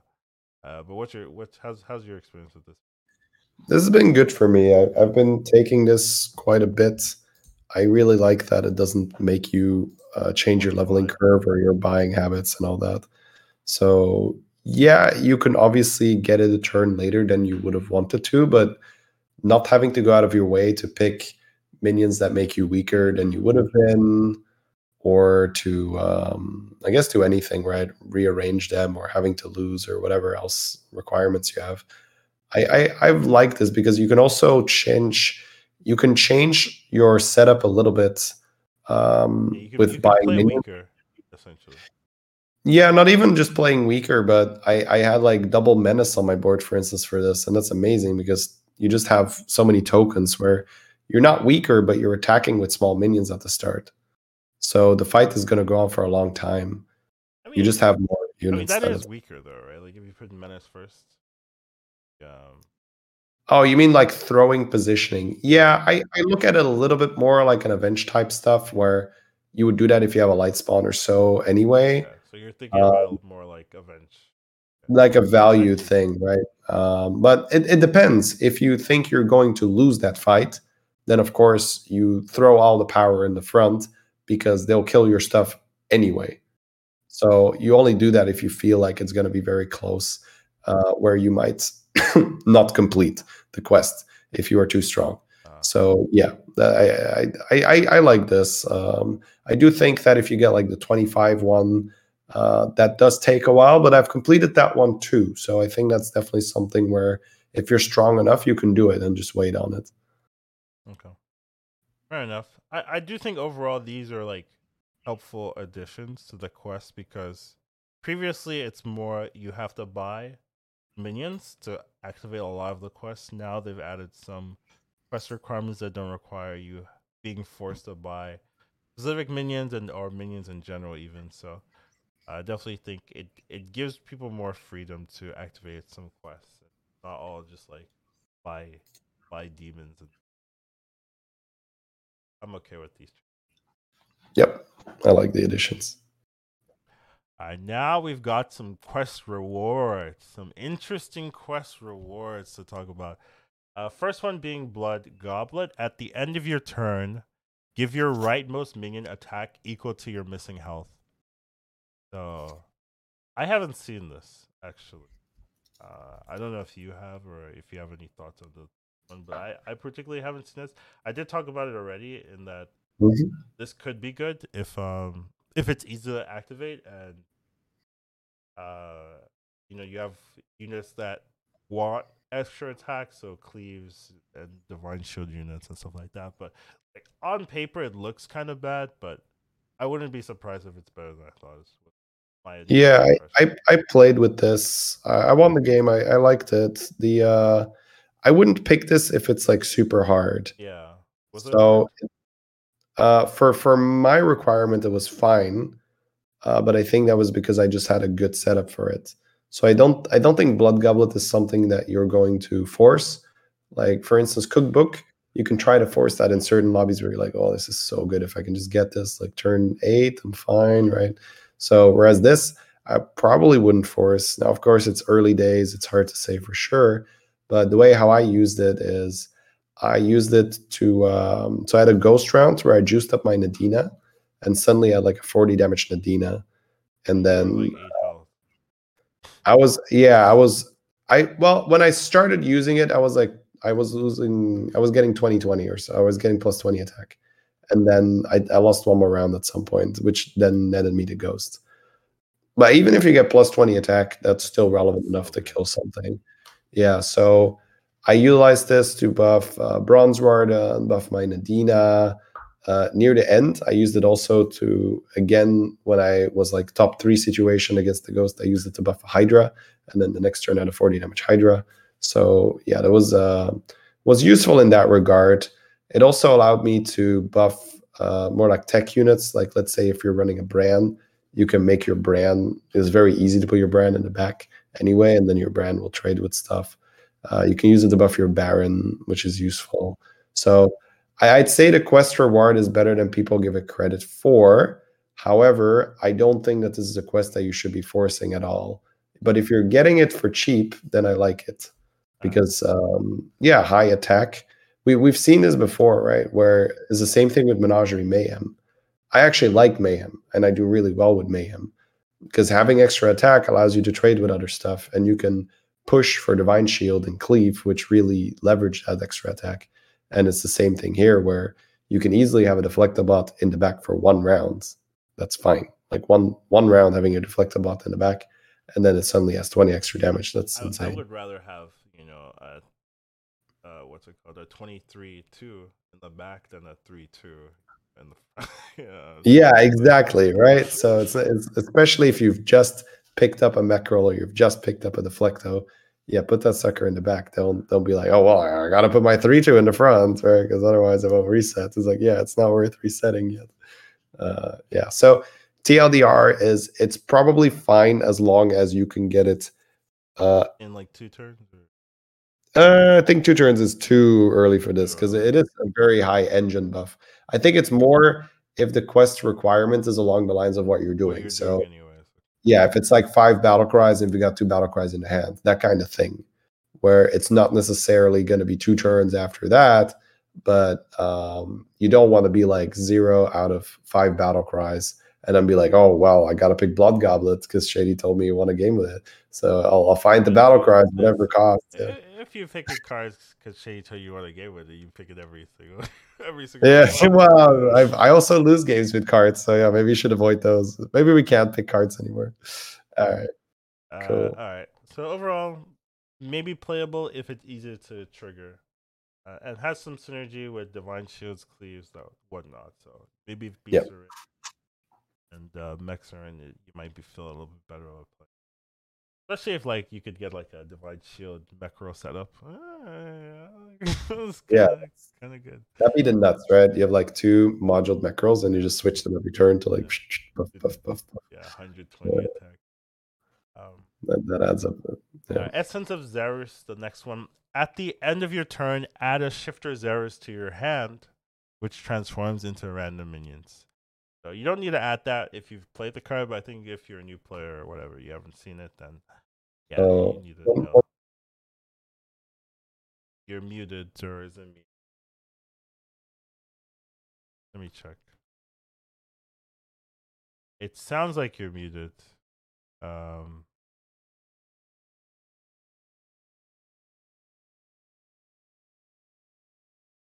Can't hear Collins.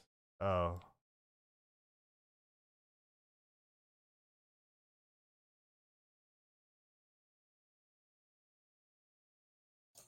Yeah. I mean, I was muted for a second here because I was coughing. Oh, you were muted. Okay. Yeah. I was just coughing. Like, don't worry about it. But I'm really low, is what people are saying. Yeah. I'm too loud compared to you for sure. I can raise my gain and see if that changes anything. Well, compared to how it's described, I think it's more because you're totally fine for me. Your volume hasn't changed for me. Okay. So I think it's really an OBS setting. Yeah. Then we're good now? Now Okay. we're good. Okay. Let's roll with this. Then I can turn it down a bit. Yeah, I raised my gain. So, I mean. Them gains. All right. Yeah, them gains. All right, sounds good. What were you talking about? Zerus, yes. Zerus. What's your thoughts on this? I think it's really strong. This. Oh, you think it's really strong? I haven't played with it, so I have no. The quest is too easy. It's too easy. Oh, okay. It's sometimes 2-shotted or 3-shotted or something. So you get the Zerus rolling too early, and then like we saw this when Zerus was introduced right back into the game. Mm-hmm. The problem is that even in high level play, sometimes it was statistically correct to buy. Like let's say you go 3-on-3. Yeah. It was like statistically correct to buy the Zerus. Yeah. So now you do this with less of an investment, where you get it for free at the end of your turn, where it kind of is, it's a gold at the very minimum, and sometimes it turns into economy where it's 2 gold. But you could also just be like, ooh, I won the game. Nice. Right? Like, just as a good player, opening up another avenue, be like, well, I might just win the game here. I think the game I did really well with, this gave me a glow scale on the first shift. And that's not like that shit crazy, but getting a glow scale early is like, you're not supposed to have a glow scale on, what was it, 8 gold or something. Right. So yeah, if I got a glow scale on 8 gold. So the problem is you can complete this really fast, is what you're saying. Yeah, but I will give counterweight here, where if you complete this too late, suddenly it doesn't do anything anymore. I'd rather it be that. Yeah, you're done. I'm a Zerus hater. Yeah, yeah. That's like the Lich approach. I'd rather have it be unplayable than viable and too strong. I've done really well with it every time I picked it. It just gives you flexibility as well. The extra cash. I've definitely had some moments where I was able to level because I had that extra Zerus minion. I have skipped this on principle, and you're telling me no, don't do that. Yeah, I think it's good. I think it's actually good. I don't like to hear that, Shady. That means I have to play it this. Well, pick it. Like, if you can 2-shot it, I think you should definitely pick it, right? If you can map it out in your head, you're like, okay, this is very 2-shottable. I think if it's 3-shottable, it's still fine. I think once you're talking 4 turns, then maybe too much. So I'd say 2-shot or 3-shot is ideal for this. Okay. I mean, if you're like really lucky, right? You have every piece ready, you can 1-shot it, right? Like if you're playing a Scabs and you go get a bunch of battle cry minions in your hand or something, and then it's absolutely broken if you get it the very first turn. But yeah, I'd say 2-shot or 3-shot's probably what you're looking for. Okay. So you hear that, chat? Don't play it. That's our takeaway. God. The official podcast opinion. Don't add more Zerus to the game. Next one, we've got Hidden Treasure Vault. At the start of your turn, gain 1 gold, but it upgrades every turn. I have played with this. It felt I don't know. I don't know if it felt good. It felt like I'm gonna die. That's how it felt. Like I'm gonna die. Like I got one good, it doesn't matter. I got two good, don't really care. I got three good, that's kind of okay. But like I don't know if it's been worth having 3 turns of this. I just got like 5 gold. Like obviously, if you could make the late game and you're starting to get like 7, 8 gold, like this gets pretty stupid. But being in a position where people are starting to get their treasures and their prizes, and you're just like, I got 2 gold, like those turns feel really bad. So I'm not super sold on it right now. I think this is a quest you take when you are strong, but you want to. Sometimes you have this, right, where you can be weak early, but you know that you'll make it if you get to the late game. Mm-hmm. So, for instance, like let's say you're playing Gallywix, I think this is an awful quest choice because Gallywix has Hidden Vault built in already. Yeah, right. If Gallywix makes it, he wins. His vault isn't hidden; it's just right there. Yeah, it's right there. He's waving it around. For like, look at all my money, right? So, but to give you a counter example, let's say you're playing a Kurtrus. This is why I don't like this quest right already. Like I don't play those heroes. Yeah, you're not strong early, right? But for Kurtrus, it's perfect because I'm winning all my early rounds anyway because I'm Kurt, right? I don't lose.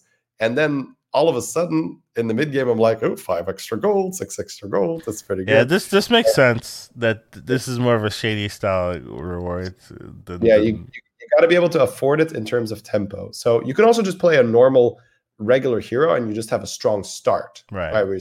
I just I happened to get like a good triple. I tripled into Gold Grubber. My Gold Grubber is carrying me. I can afford it. It's fine.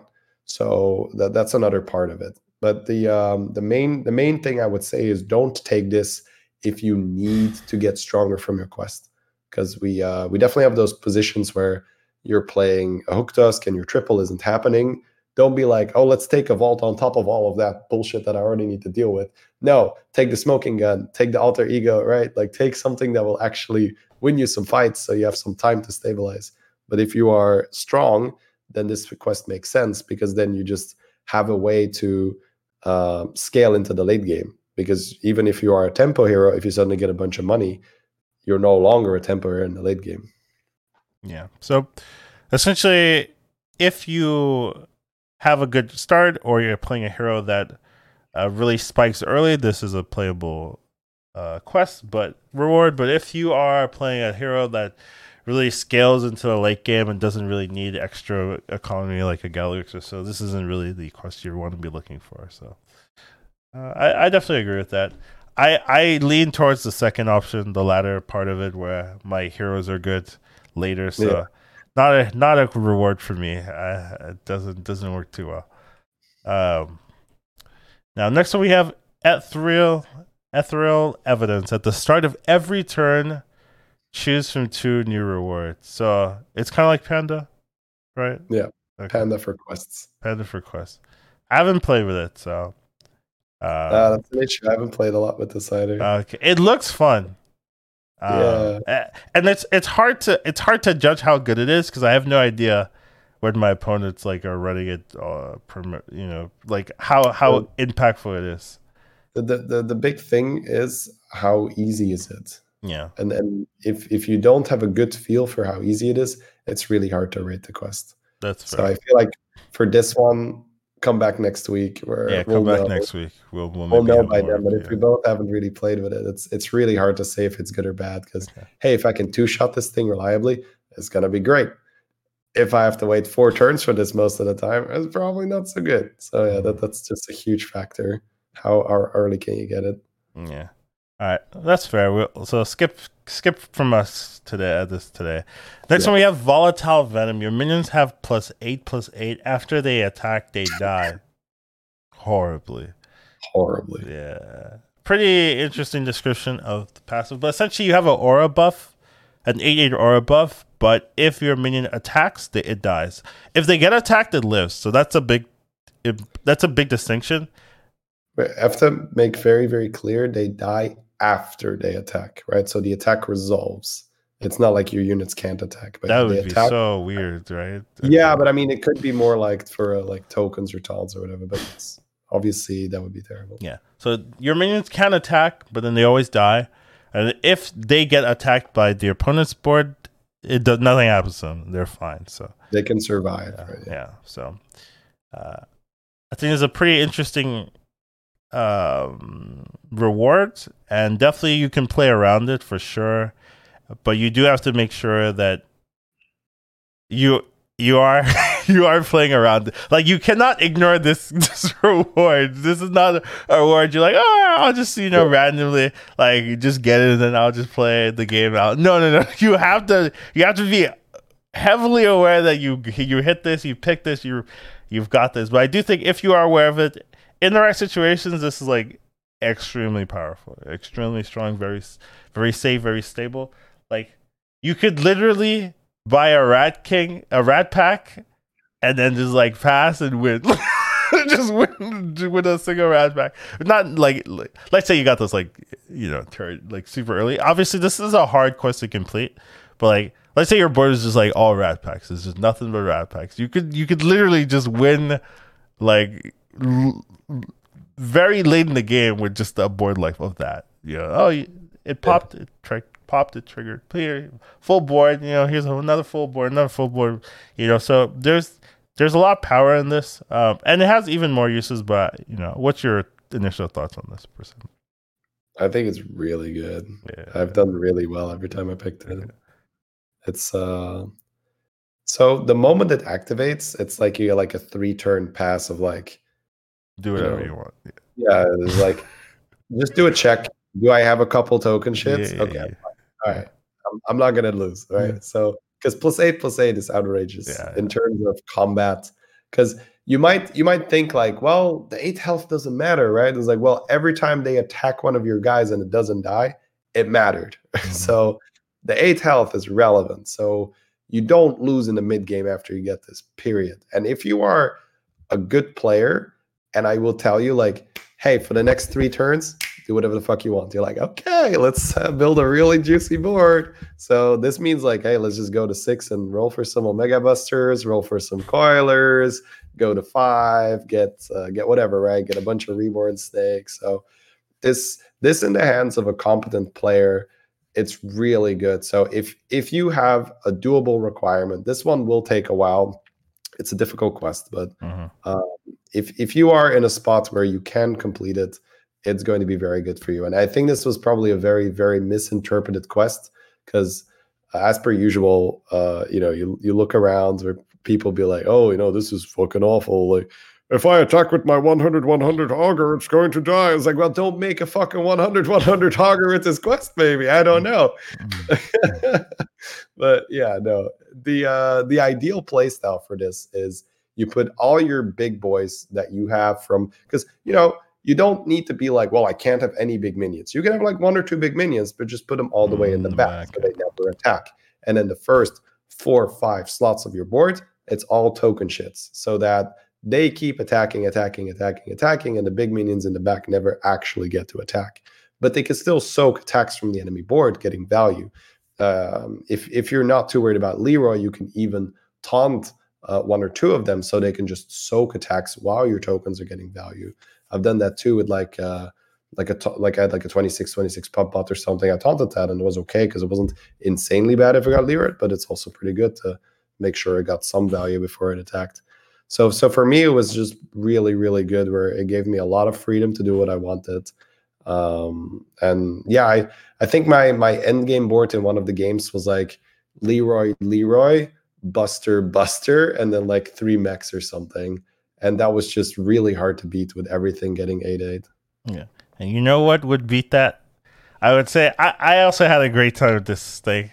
And I want to say Scally Pirates, Omega Broken. So strong. Yeah. It's not even fair. I played this thing. I was like, oh my God, this might be like one of the strongest board states I've ever seen. Because you can't block the pirates. They always die. It's you turn this negative into a plus with like, oh, you want to taunt with, you're going to play Void, whatever, the counter.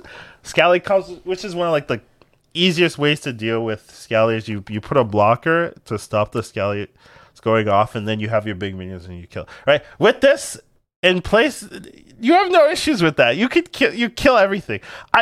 I beat this guy. He had a Divine Shield 500 something. And I was just like Scally, like, just the whole time. And I was like, oh, I won. It was like it was like 200, 500, 200, 300 million, and the Scally just kept going because I had like 3 Khadgars and a golden Khadgar, like you know what I mean. Like I had a comp, right, but it was ridiculous. No, for sure. It's one of those things that doesn't happen very often, but when it happens, it's completely dumb because you're getting all of the upside and none of the downside. Mm-hmm. That's insane. Yeah, but yeah, it's actually the downside becomes an insane upside, where no matter what happens, can you imagine, man? Just like you've played it. I was summoning 100 attack Scallies because they never stopped. Like the chain never stopped, so I was just summoning 100 attack Scallies, just going in, and just like okay. I was like, oh, it keeps going. I was like we always talk about when you play Scally, like it just keeps going. But when they don't die, it literally there is no stop point, because eventually your Scallies will get too big and they'll go into something like a 20 million, which is pretty large, but like that'll stop the chain. But if they always die, the chain never stops. So definitely really strong with Scallies, but still really also good with Beasts and a lot of other mech compositions as well. So a much better quest reward than I think people are expecting, but I think as people play, they'll understand. You can really dominate a game once you activate this, and I think it's really good. So I'm with you. Looks like Shitty is doing something, so I'm going to move on. No, I'm here. I'm just checking because we had an update in chat about certain cards being removed for a little bit. Oh, really? I can't find the post, so they're lying to you. No, I just can't find the post. So yeah, if anyone in chat has so you're blindly believing them is what I'm hearing. It's Jay Carrick. So Jay Carrick, he never says anything. That guy. Okay. I'm over here anyway. Cookie Boss, thank you for the gifted subs. Appreciate that. Thank you for doing my job for me. I appreciate it. That's all right. Let's take half the sub money though. But yeah, Volatile Venom, good cast reward, especially if you are aware of it and you play towards it. Next one we have Golden Hammer. So it's spellcraft, make a friendly minion golden until next turn. I've seen this quite a bit. I would say that this is better than Stolen Gold. I don't know if you would agree with that statement, but yeah. Okay, so the nice thing about this quest reward or so is that your minions are golden during your shopping phase, I guess. So that means golden brand works, golden, I don't know, Orgazor or Tissa works. Things that scale during the shopping. Golden Nomi. I've seen someone golden with 2 Nomis, 1 golden, right? From this, so you get a lot of value during the shopping phase, which you didn't get with Stolen Gold, right? Which is why Stolen Gold is really relegated to playing Baron compositions, combo pieces, because those you could really pop off during the battle phase, and that's where it worked out. With Golden Hammer, you can really utilize the laning phase of having a golden card and scaling from there. So I actually think this is a really, really strong quest reward, and definitely something you should pick up anytime you see it and makes sense, I guess. Yeah, I'm still digging. Here because the hotfix was potentially that Hammer was removed.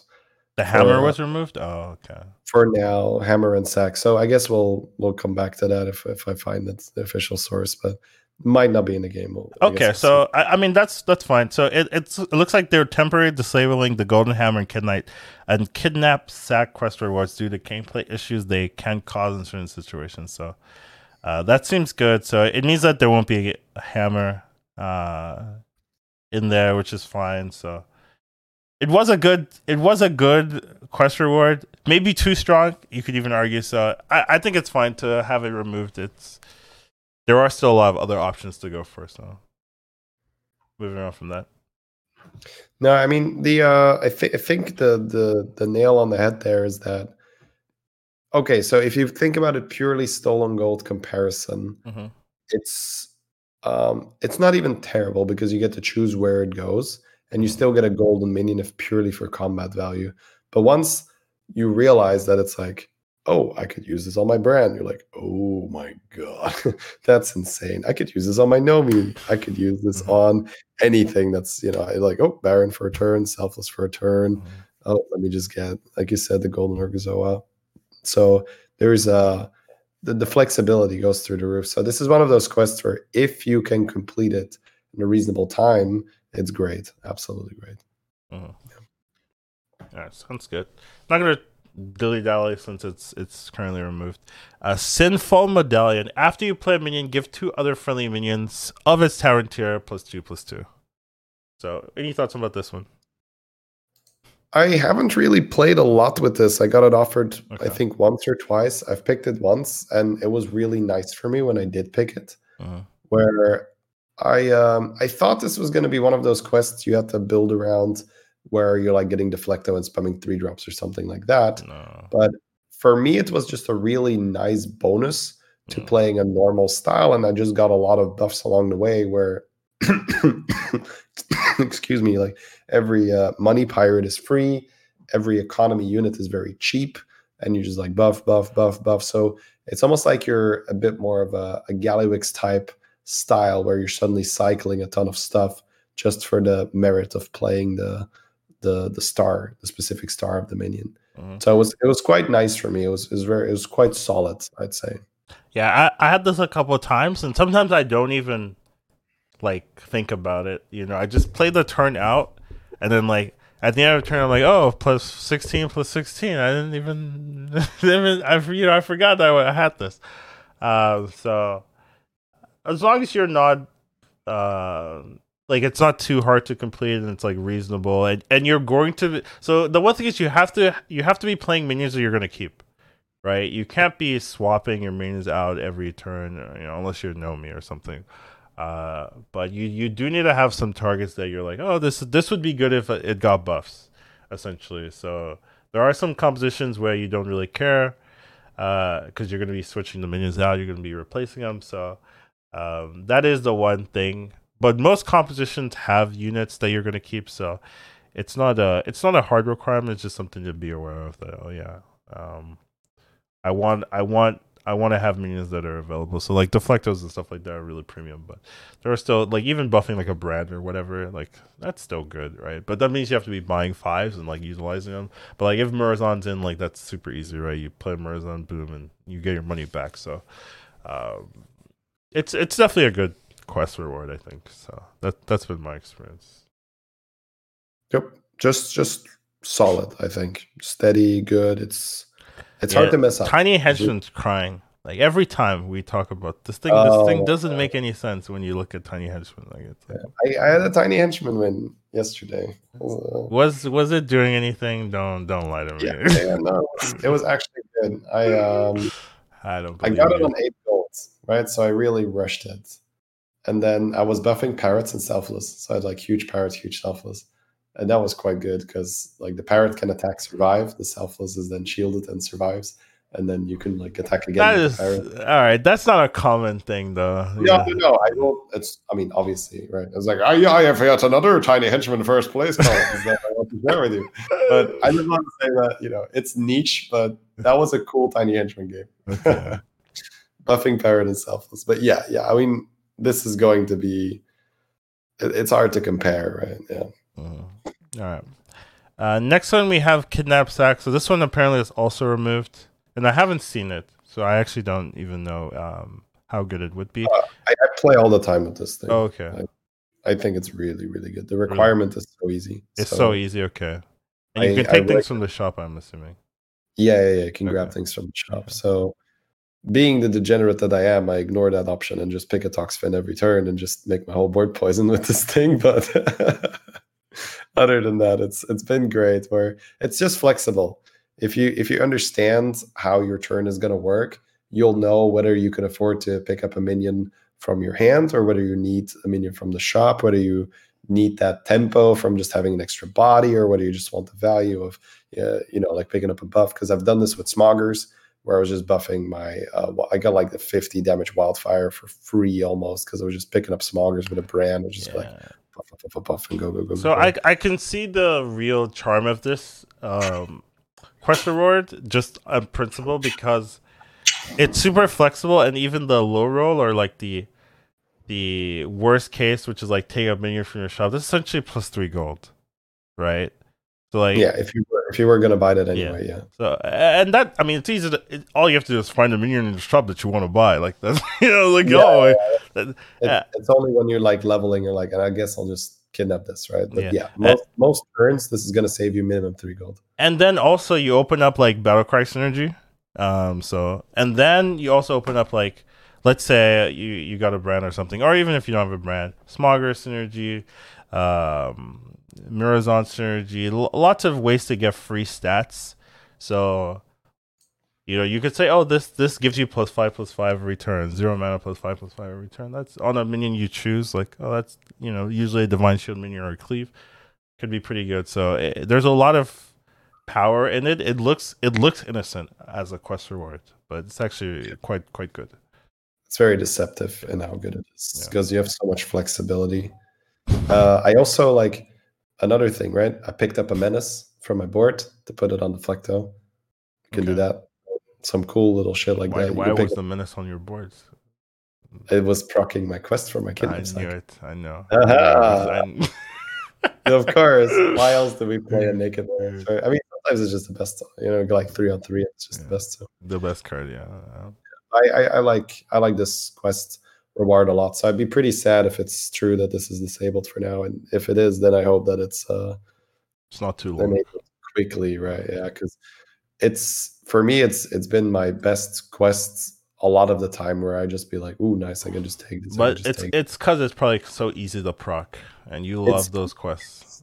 Yeah, I do love the flexibility of getting an early quest and just working with it. Because when you look at it, it's not like this is like, oh my god, it's insane getting a minion from the shop or bouncing a jug. It's stupid. But just flexibility is key in this game. So just being able to figure out what you want.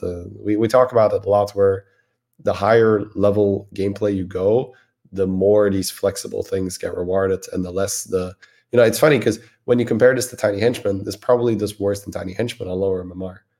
Because you have to think about how to use kidnaps. Okay, yeah, for sure. Like those type of rewards require thinking to utilize to the max efficiency. So yeah, of course it's going to be worse than free stats every turn for sure. So that's not like too weird. But right. That's the new quest rewards, which cool, man. I like overall. I think a lot of interesting quests, except for the Zeros one. So. I still like that one. Maybe if I get high rolled enough, I'll probably not like it anymore. I haven't been burned enough by people with stupid cards on their board early. Yeah, I mean, it's coming, Shady. It's coming, it's coming. Oh no. So we do have some quests and quest reward updates. So find a murder weapon, which was, I believe, buff a minion number of times, had his requirement reduced. That's because they removed spawn and URL, but we haven't Dude, this is a long patch. Yeah. I was just looking at. Ooh, we're nearly done. Oh, we have to start the minions. Cool. It's not that many minions, but it's minions for sure. Oh, we're not like, you don't want to like cut it in half and do it next week or no?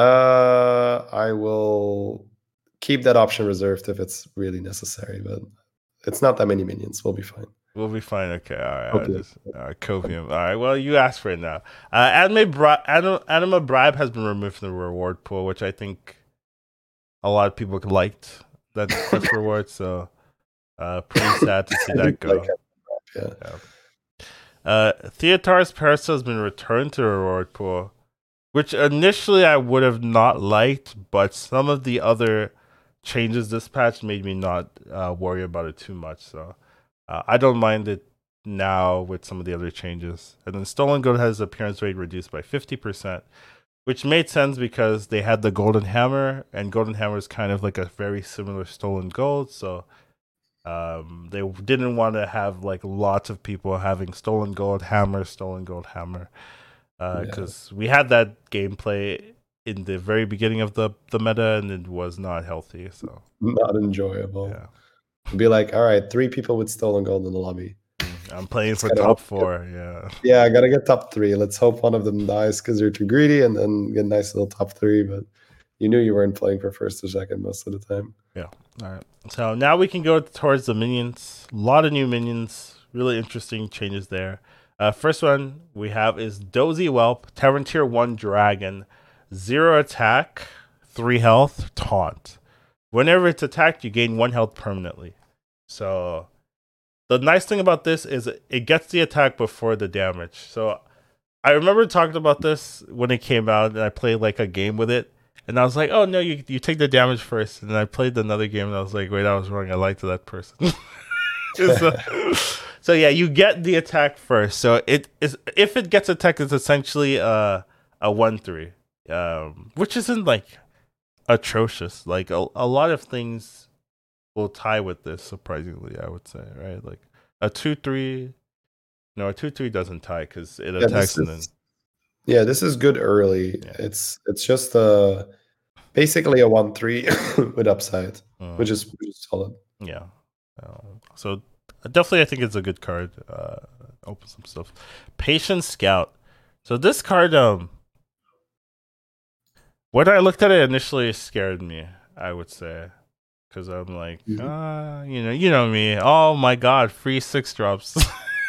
That's how I looked at it. But I do think it is a pretty decent downside to have to play a 1-1 on your board. And sometimes you'll take extra damage and you'll feel pressured and you can't you can't go for a 6. So I do think if you played reasonably and you get like a 4 or something, then it's pretty good. But if you want to greed it out, then you can really get punished for this. Yeah, having being required to have a 1-1 on your board is a huge downside. Yeah. Yeah. Have you tried it? Have you greeted any stories? I pulled a 5 with this once, but I'm mostly more conservative. Where I use this as economy, so I cycle it for economy a lot of the time. So you cycle it for a 1-drop and like you'll get like a Elemental or something. Is that what you're saying? Something like that, or specifically. So this is something cool when I have Bran. You can make money off this where you buy it, you sell it, and you get like the coin Naga. So depending on what I have and depending on the things that I'm okay with hitting, because I think I specifically remember having Bran with Nagas in and a reroll guy on my board. So I was like, oh, I get Sally, it's really good. I get the coins, it's really good. That's definitely an interesting way of using it. Not using it for like a power spike, but using it just for economy play. Yeah, which is typical shady stuff where it's like, oh, just greeted for a 6. Nah, I just use it, man. Like, I get like Peggy on my board. I use this to get more cards in my hand. I discover bacon with this stuff. I sell it. I get gems. Oh, tempo. So yeah, I'm more using this for cycling 1-drops than to push for a 5 or 6. Yeah, that's pretty cool. I actually have not been doing that at all. So maybe I'm trolling. Actually, now I think about it. I mean, there's certain stuff like, well, you wouldn't know, but if you're playing Kurt, this is good because you can cycle for easy stuff. I bet it's good with Kurt, whatever. also quests, right? Certain quests. Yeah, exactly. It's easy to complete certain quests. And I was thinking if there was something else. I mean, obviously Gallywix, right? Playing Gallywix, of course. This is insane because this can discover Alleycat, this can discover Elemental. So that's this like insane menu for Gallywix. We still need to. I mean, at least I still need to like relearn what's broken now with these changes. You know what I mean? Like, oh, Gallywix is pretty good now. Like, where? I guess it's this insane Gallywix buff. The fact that there's minions in the game. Yeah. Next one we have Bristlemain Scrapsmith. Tavern Tier 3 Quilboar, 4 attack, 4 health. After a friendly taunt minion dies, you get a blood jump. So I haven't really utilized this that much. I played a bit, it never felt like, oh my god. But then again, I don't have boards full of taunts, so maybe that's my downside. But do you have like a better experience? Have you been abusing this in some way? Anything like that? Yeah, this is really one of those cards that you can pick up if it makes sense, Mhm. but it's tell you what, it ain't no gem splitter, man. This is, I will give you one broken thing. Okay. Graybow with this thing. Oh, Graybow. On, baby. I don't play Graybow. That makes sense. Yeah. Okay. That's a handful of gems every turn, almost no matter what you do. So yeah, specifically on Graybow, this is way better than Gem Splitter. I think on all the other heroes, it's worse than Gem Splitter. Okay. Yeah. I'm with you. I don't really like this one. For me. So they kill off Gem Splitter if it wasn't obvious. We'll talk about the minions that are removed from the pool, but I think it's hard to talk. Do you want to talk about them first, actually? Does that make more sense? Let's see which ones they are. Yeah, we can do that, so they have that in mind. Yeah, okay. It's not that many anyway, right? Yeah, so we have Spawn. Oh, that's weird. They're not. Oh, they're alphabetical. Okay, we'll go on tier, right? So okay, Spawn, that's fair.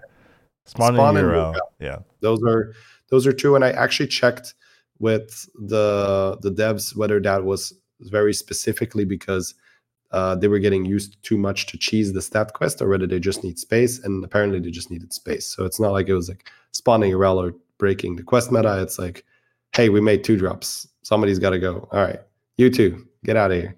So yeah, I like Spawn, Pepe Hounds. I really liked Yrel, which is funny because I liked Yrel more because of you. I think you introduced me to I did. The Yrel. I did. So, yeah, which is funny because I was slam dunking so many just Yrels early where I was like, oh, Yrel in the shop. I'm not going 3-on-3 no matter what. I'm buying a Yrel. So I was having a good time with that.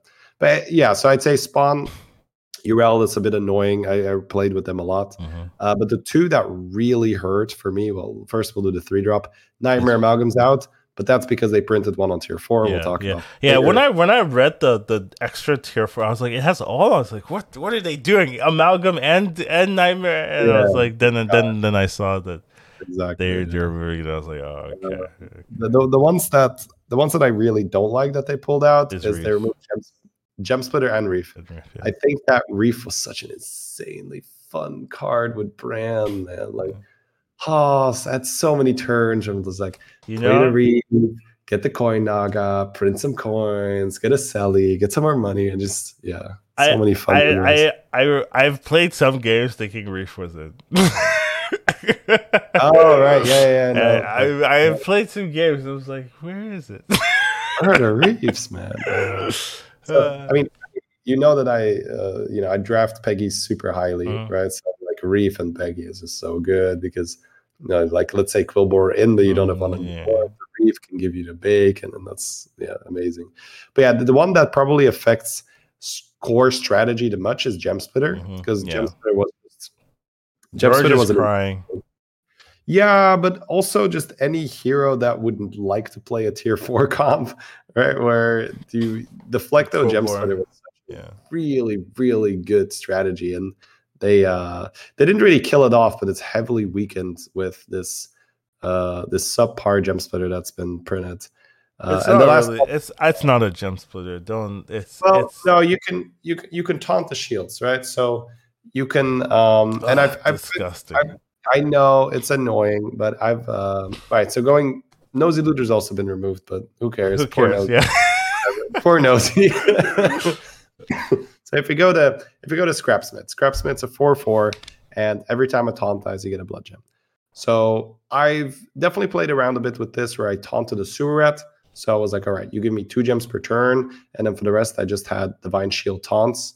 You can use a Sparring Partner or the new taunt battle cry on a Bronze Warden, and then that's fine. So I think you can still emulate a Gem Splitter setup where you have 1 or 2 Deflectos not taunted, and then 2 or 3 minions taunted. If one of the it's not the same. No. It's not the same. But if one of those taunt minions is a sewer rat, that's 2 gems, and then the other 2 are shields. It's another 2 taunts. That's 4 gems per turn, 8 gems if it's golden. It's really budget stuff because Gem Splitter would overflow your hands with gems all the time. The Deflecto would attack, reset, get the shield back, get attacked into again. Golden Gem Splitter. 2 more gems.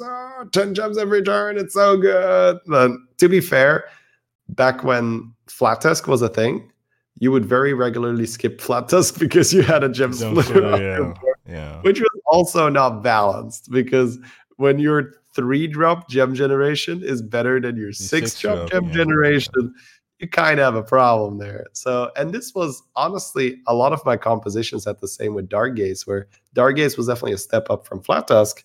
But if you still have a normal Ground Shaker comp with Gem Splitter and Deflectos, Gem Splitter is just better than your Dark Gaze. Than your Dark Gaze. So I can understand that they maybe had to remove it or nerf it, because that card was very, very good. Like you could win complete mid games because of a good Gem Splitter comp, but then you could also win the game afterwards. It's not like, it's only a top 4 composition. No, you can actually win the game with a good Gem Splitter. Yeah. So, anyways, that's basically my my take on it. Where maybe this is more where the power level should have been of Gem Splitter, where it's like, okay, it will generate some gems, but it won't always just fill your hand with 10 gems. Like maybe that's just too powerful. If we have a mid game composition that can reliably give you 10 gems every turn, that's maybe too much. Maybe. Anyway. I mean, I feel you. I mean, I'm one of the main people that gets hurt by this. Like, Quillbore Mech was literally my most played comp, right? I would spam that shit. I play so much Deflectobot, Gem Splitter, Ground Shaker. So yeah, obviously when I read it, I was like, I actually don't get hurt that much. I don't play Quillbore Mech that much. So, but I still feel it. I still think, I still respected Gem Splitter for what it did. So. And anytime I was feeling rough, having a bad day, I could rely on Gem Splitter. Give me a bucket. Next here we have Faceless Disciple, Tavern Tier 3. 6 attack, 4 health, Battle Cry, transform a minion into one of a tier higher. So I've seen some pretty weird boards because of this card where people just have like 6s. It's like turn 6. I'm just like, why do you have this? But yeah, I mean, it opens up. I mean, it opens up not having to level. They've really been adding that, adding cards that you don't have to level anymore. Like with Elise, with the other thing that does that. I don't remember the name. The card that does that thing. Faceless, Zerus, some Toki hero power changes. Whatever it is, but there's a lot more. There's a lot less prestige, I guess, on getting 6 drops. Maybe that's the way I should say it. Where you can get it like very randomly nowadays. Yeah, I'm not sure if prestige is the right word, but I know what you're trying to say. They're just way more accessible. Yeah. It's not accessible. There's a lot more accessibility for 6 drops. That's maybe a better way. I like that. I like that sound. If I were a team, Collins. But what's your thoughts on it? So this minion for me, and obviously I might change my opinion on this, but for me it usually doesn't feel like it's worth the investment. Where I'm just, because it's a Discover would obviously be broken, right? Like you can't have this Discover, but it's like Malygos with the buddy. How many times did you play that and you're like, zap it? Not good enough. So you have to pay 2 gold for this every time you buy it and play it. So you're saying you're not as lucky as me. So I will say that for my current playstyle, later in the game, I think early, like if you're on tier 3, or let's say you go 3-on-3 and this is in your shop, because it's a 6/4. That's a big deal, right? It's not a the stat line is crazy, I think, for the ability. So I say early, there is no cost attached to this, almost, because you have to buy a card anyway and you're not rolling. So early, yes. And making a 4 is 5 is fine. Yeah. And another thing is you can turn that 4 into a 5. And you can you can stack it. Yeah. So if you're going like 3-on-3, this is probably one of your best hits. I'm more talking later in the game when you're just browsing and you see this pop up in the shop. I tend to not pick it to see if I get lucky because it's 2 gold every time. Now, of course, if it's like 3 or 4 good hits, then sure, let's talk. But if I'm just like, well, I kind of just need this. You definitely, yeah, I would say you definitely have to know the 6-drop pool, because this is something that maybe you do when you're playing like Gallywix or something, but you don't do when you see this in your shop. You're just like, oh, I'll just buy it. But when you look at Gallywix, right, you look at, oh, what's on 6 or what's on 5, what's good for me, right? And then you're like, oh, these are good 6 drops, 5 drops, whatever. Let's play the hero, right? But you don't do that when you're like mindlessly rolling a faces, like, oh, let's just try. It's Nadina, and you're just like, wait, what? What were my options? Oh, right, it's like I could get young Murkai, dragons, like some random nonsense that you don't need, right? You gotta look at the pool and see, are there a lot of 6s that I can build around? And if there are, then yeah, this is a like, it's okay to try like once early in the game to see, oh, do I have no direction? Let me try, see, oh, I hit something, then I'll build around it, right? But if you're just absentmindedly playing and like, oh, I want a 6, and like, oh, there's no good 6s, then yeah, it's gonna feel really bad. So you just have to be aware. It's kind of like when you're playing Gallywix, like, are there a lot of hits that feel good that I'll be happy with? If the answer is yes, then yeah, I think you can play this, or you can try it. Obviously, later the game goes on, the worse it gets. But early, if you get this early and you have a 5 randomly, and you're like, okay, it seems fine to see if you can get a full direction from it, in my opinion. Yeah. The funny thing is that you mentioned Nadina, but the one time where I did do a Hail Mary was earlier today, where I was playing dragons and like, ooh, wow, I need Nadina. Okay. And I just popped on Nadina. I was like, oh, that's pretty damn good, chat. Okay. But no, I hear you. I think this is one of those things where the knowledge of the pool does get heavily rewarded. So understanding when you actually have a good chance to hit, as to, oh, this is just like a 1 in 9 or 12 or whatever. That's probably not a good bet to take. So the consensus, I think, is fair, where you say good early most of the time because it's a good stat line, and then later in the game use it if you have several minions that are good for you, not when it's just 1, maximum 2. Yeah. Okay, that's fair. Yeah. And you can always shoot minions in the shop as well. Some of this, like, in case like you want the battle cry, Uther or whatever, I don't know. Like, it might open you up for that. So just something to mention. You can target minions in the shop. Next one, we have Vigilant Stoneborn, Tavern tier 4. So it's a 2 attack, 6 health minion, but you're really buying it for the battle cry. Give a minion plus 6 health and taunt. So plus 6 health and taunt battle cry minion. So that's a lot of stats. That's a lot of stats. So the one caveat is the taunt. You have to be aware, like, oh, I'm taunting this minion now, and I can't lose taunt.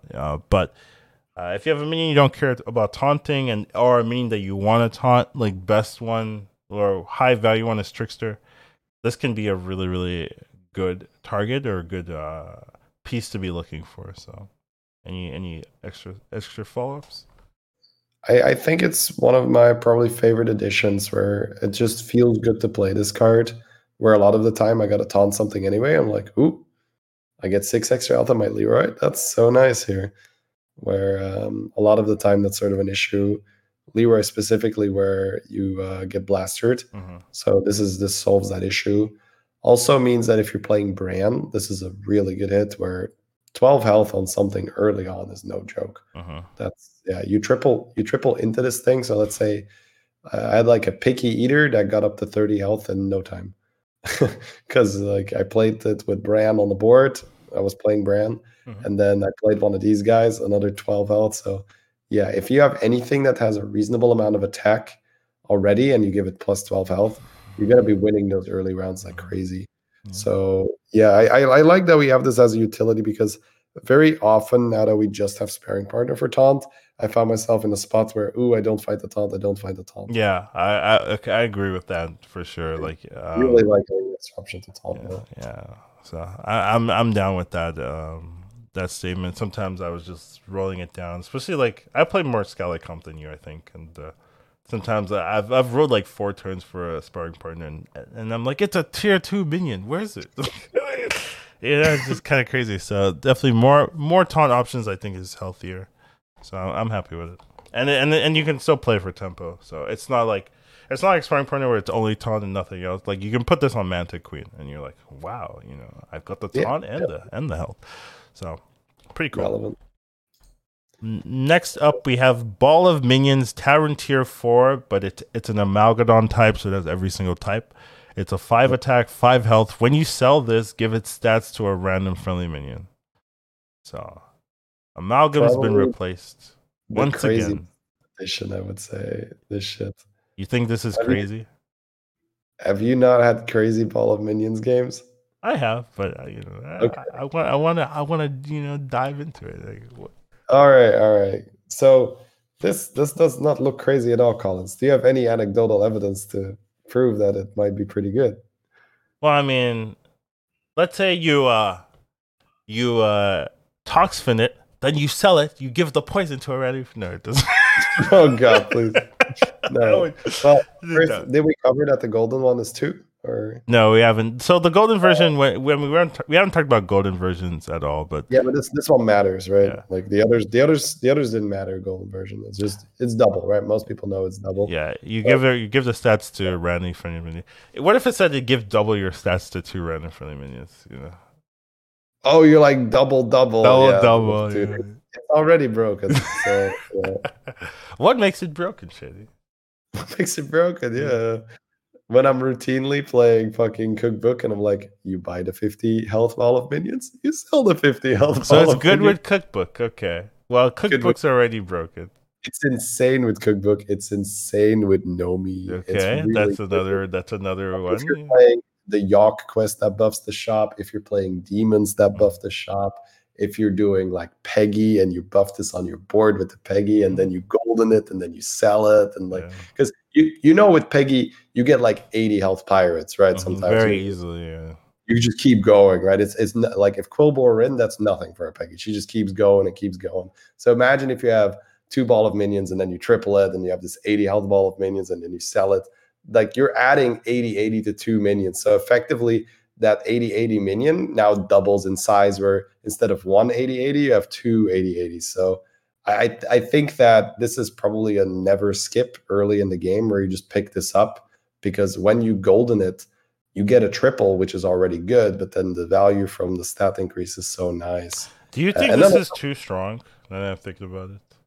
Yeah. There should be some adjustment to this card.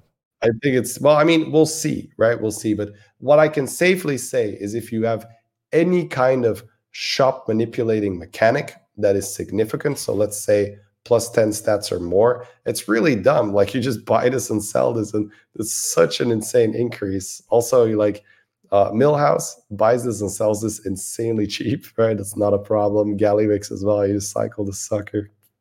Yeah. So, the more we talk about it, the more I think like, ooh, this might be bad design in terms of what health, like how healthy it is for other people playing around people that can abuse this. So like, people that have Cookbook, like if you're not that guy, like how do you deal with someone who can play with, who can like I was doing this with Nomi and like this is, I think I fought Waterloo earlier today and he had like a 170 Nomi. Right. And that's just because he sold Ball of Minions. Right. So it's like, okay, bro, you're just like, as a random side effect, you gave like 160 stats to your Nomi. Okay, bro. Now, obviously, that's massive. Like, maybe it wasn't even that much, but it was over 100, easily over 100. Yeah, because I would say I've been seeing bigger boards this patch than I've seen in a while. Yeah.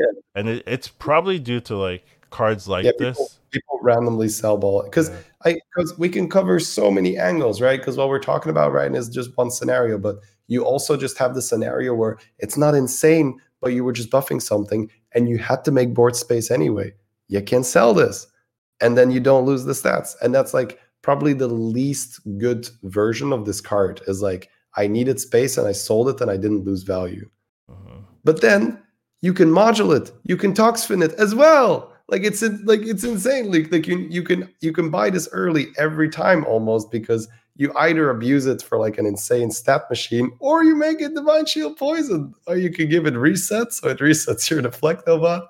It's just like the moment you make something an amalgam type, we know that it's already very useful. Yeah. And then you give it this sick effect of just like, you can't give something this much utility and give its great stat gain ability as well. It's so, yeah. So I think it's clear to say this is definitely the busted card of the patch. So I don't know for sure yet, right? I've just had good games. You like doing that? I'm not doing that. I'm locking it in. Final answer. This is this is the busted card of this patch. Go for the million, Collins. All right, let's go for the million.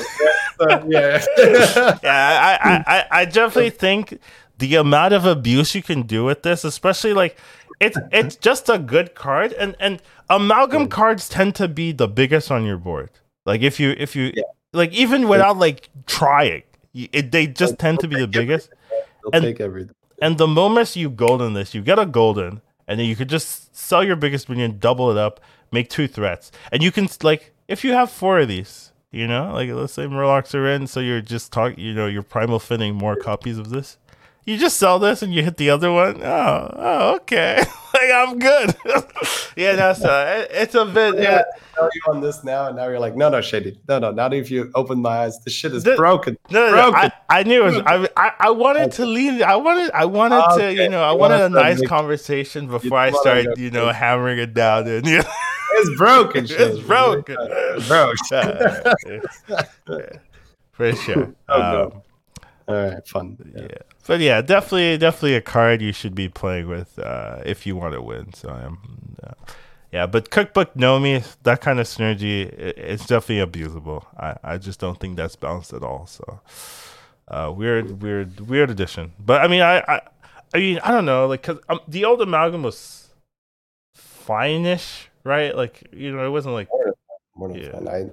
I drafted old amalgam all the time. No, I know. I mean, like, but like in terms of like design space. I mean, oh, right. Yeah. No, I think you really want something to be the glue between 2 comps. Yeah. Otherwise, you lose so much fun. If you can't do like Peggy Amalgam Master, it's like the bridge between, now I've got this pirate engine, but then I've also got this elemental stuff, or I'm playing Major Domo, but then it's on an amalgam, and I have this mama bear, and this amalgam gets buffed and stuff. It's fun. I think you do really want to have something that's the glue between certain playstyle minion comps. Yeah, I think more what they were thinking is they wanted amalgam on 4, because I think maybe like 3 is too good, but then too weak. Yeah, but they didn't want it to be a carbon copy of like, we're just gonna move amalgam to more 4. They're like, okay, let's make something new. So they added this like extra like cell effect, but they hadn't had abusers. I'm an abuser in this case. Crazy. Like people that would just like hammer these broken mechanics like until you're sick of it, right? I don't think they had that there. So now that we get to play with it, it's like, I don't think this is good. Broken. So it's fun though, right? It's fun until everyone's doing it and they hit you for no reason. When you start fighting someone, like, well, literally the only reason I lose to you is because you hit a golden ball of minions. Nice. Right? Yeah, that's not fun.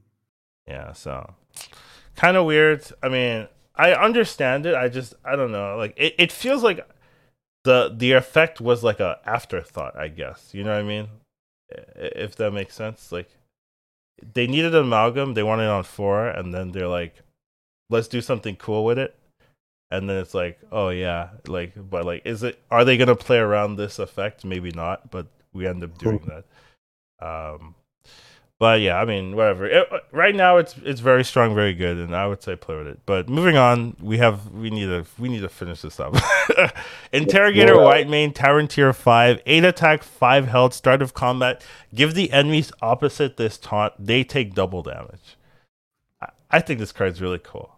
It also opens up counters. I would say like this with cleave is not balanced. Like I'm not entirely out of it yet. Whether I think this card is awful or good for the game because it's I feel so you. yeah, right. Because so the main idea behind this is a counter to combo Baron, setups. the Baron. We, well, Baron, but also Khadgar, also Mama Bear, just anything that Okay. hides, Sure. right? Anything that hides in the back gets exposed with this. Sure. So the that's the logic behind it. So that alone you could already talk about. Should that exist, where you can go so invasive, right? Where you're like, all right, I like that personally because right.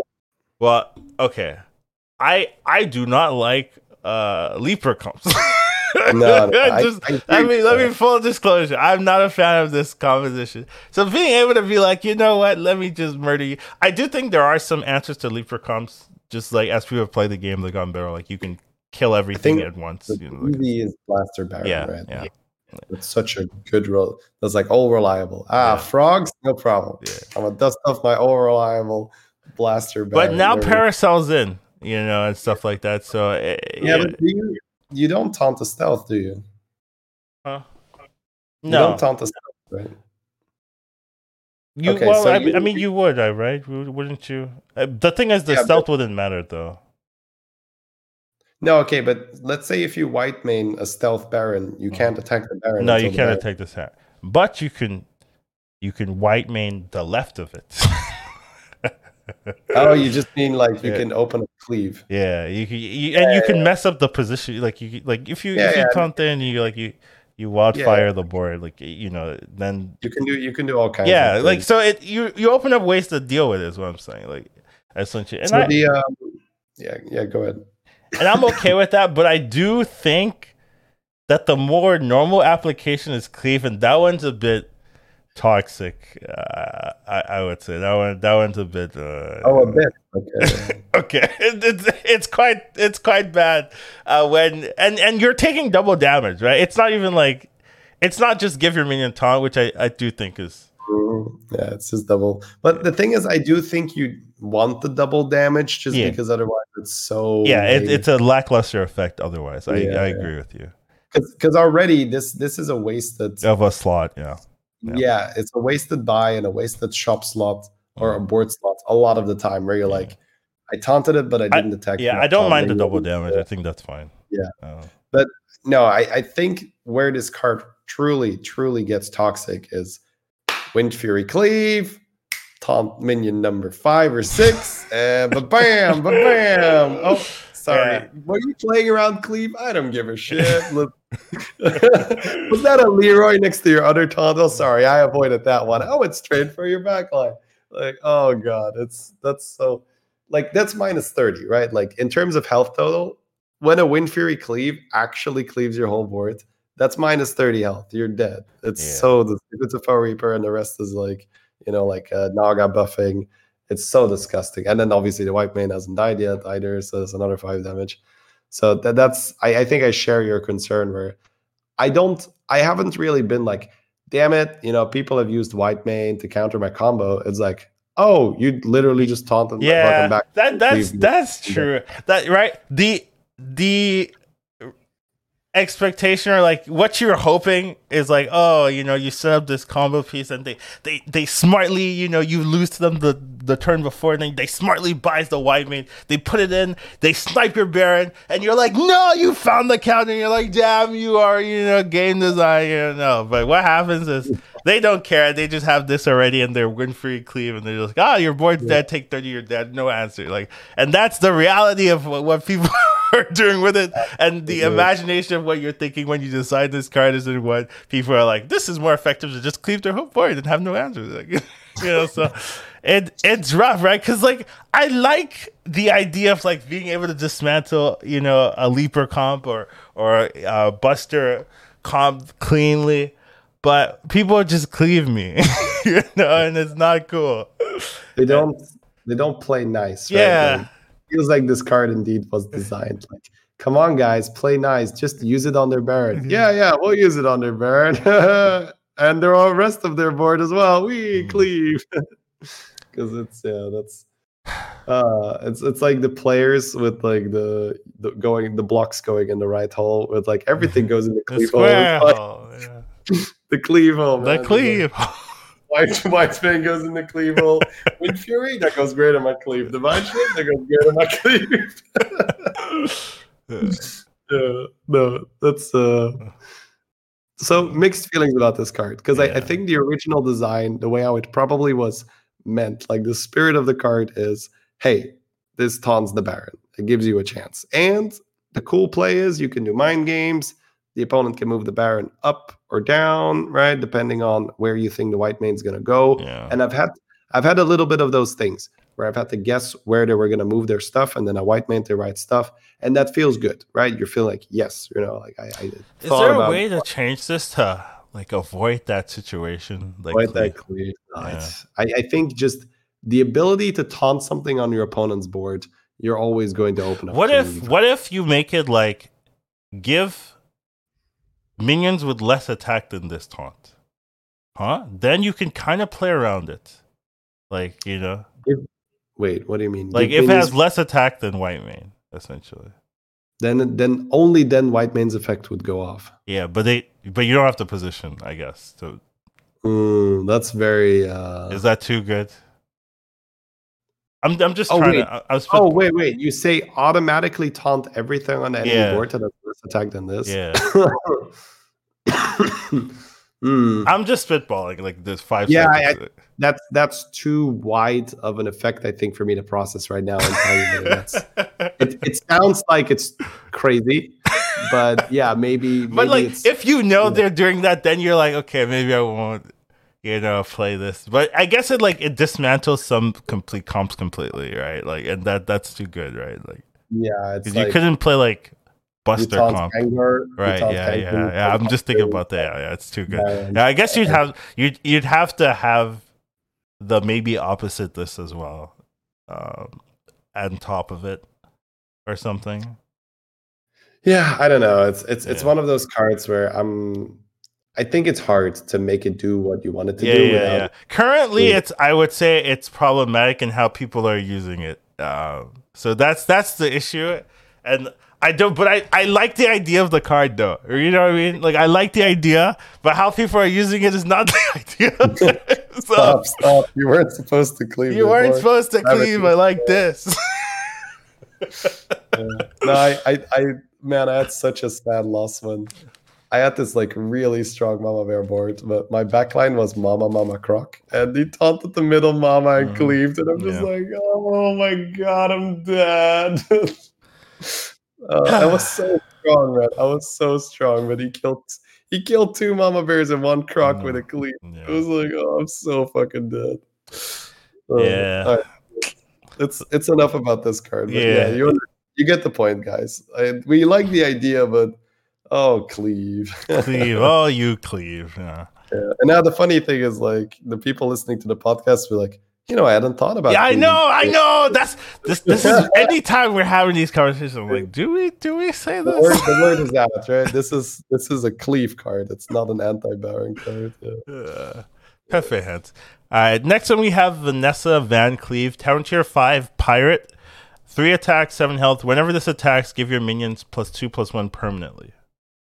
Mm-hmm. So this is kind of cool because I don't think pirates really have this kind of effect, except for Hogger Peggy shenanigans. But if you're at that stage of game that you're like already happy, you don't care. But like this is something you could triple into if you're playing pirates, and like you're like, oh, I guess it's fine. Like it's not Hogger, but I guess it's fine. And I also have seen people use this with Tony and make this golden, and then this feels kind of good. Give +4/+2 attack, and if you have Nagas with Wind Fury, you can double dip. So there are some ways to make this great. I do think like as a baseline, this isn't like a premium card. This isn't something like you can build around, but it's kind of nice to have something to make your pirates stronger. That isn't just Peggy, because that's really the only thing they had going for in terms of pirates. So I'm kind of okay with it. Peggy Salty Looter, right? Uh-huh. But yeah, no, I agree with that sentiment where I don't think this is a card where you're like, oh, I'm hard rolling for Vanessa Van Cleave. No. But it's one of those like, hey, I've got 3 pirates on my board and that's an early Vanessa. Sweet, let's put it in the front. That's totally fine. Yeah. Like I like it. I like it in that way. So it's I think it's a nice addition. I think for now it's fun to have, and then sometimes you're gonna golden it, and then it does rack up rather nicely. Better than Nosy. Yeah, way better than Nosy. Dude, Nosy catching strays. Absolutely, yeah. No, I think that's correct. Where it's sometimes you just have a pirate start, and then the thing is like, then it was either Hog or Eliza or transition nothing. Out of it, because you're not pirates. Like if you don't have Hog or Eliza, you're not pirates. And now you could actually play a little bit of mid-range pirates when you have like 2 Vanessas in the front, Peggy, Salty Looter, and Ripsnarl in the back or something. Suddenly, like you can actually survive with that pirate build a little while longer. So probably massive patches buffs, I guess. Yeah, I know, but I don't play patches. Yeah, neither do I. So I guess we don't care. But Patches is a hero that very frequently finds himself with a board full of pirates. Pirates had nothing to do with them, yeah. Yeah, and then you really like, well, I need Hog or Eliza or I'm dead. Yeah. And now it's like, okay, I can just play Vanessa in the front for a while, and then I can still transition later. Yeah. But yeah, no, overall, I think it's a nice addition. Yeah, I'm with you. All right, and then the last but not least, the Walking Fort. Tavern tier 6. We're getting a new 6 drop because Nosy's dying. 4 attack, 6 health. Okay.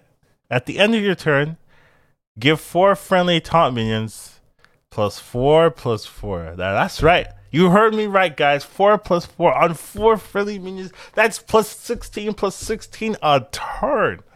That's a lot of stats. What's your thoughts on that, City?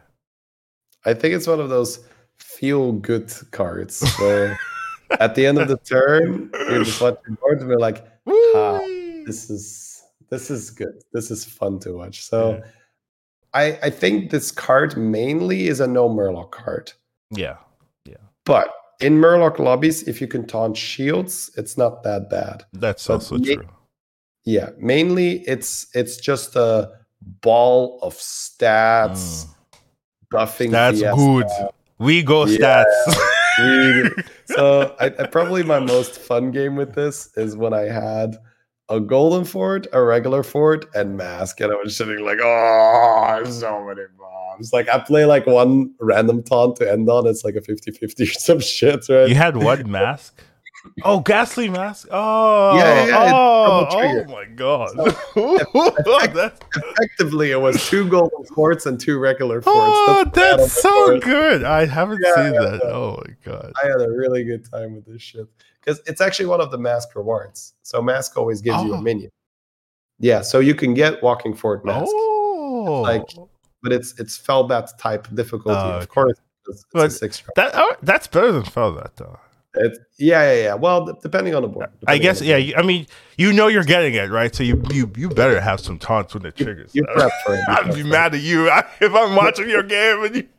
The hilarious part. And you're like, okay, we got the fort. Let's buy some taunts. I'm like, no. I'll be mad at you. Oh my god. The hilarious part is that I buff the same thing as with Felbat most of the time anyway, because I love buffing tricksters with this. So okay. Yeah. In both of the games where I did really well with Fort, I just taunted tricksters with the new 4 drop. The +6. Yeah. So I had pretty good minions on my board, and then eventually you triple it, and then you have this like 170 health trickster or some crazy shit at some point. Right. And then it's easy to always just fit another taunt in. And this kind of style works really well with the finishing touch of add Leroy, add Queen, because you're going to build 4 chunkers and you need 3 extra slots on your board. So it's pretty perfect in that regard, where it's 4 the finishing touch you do on every build.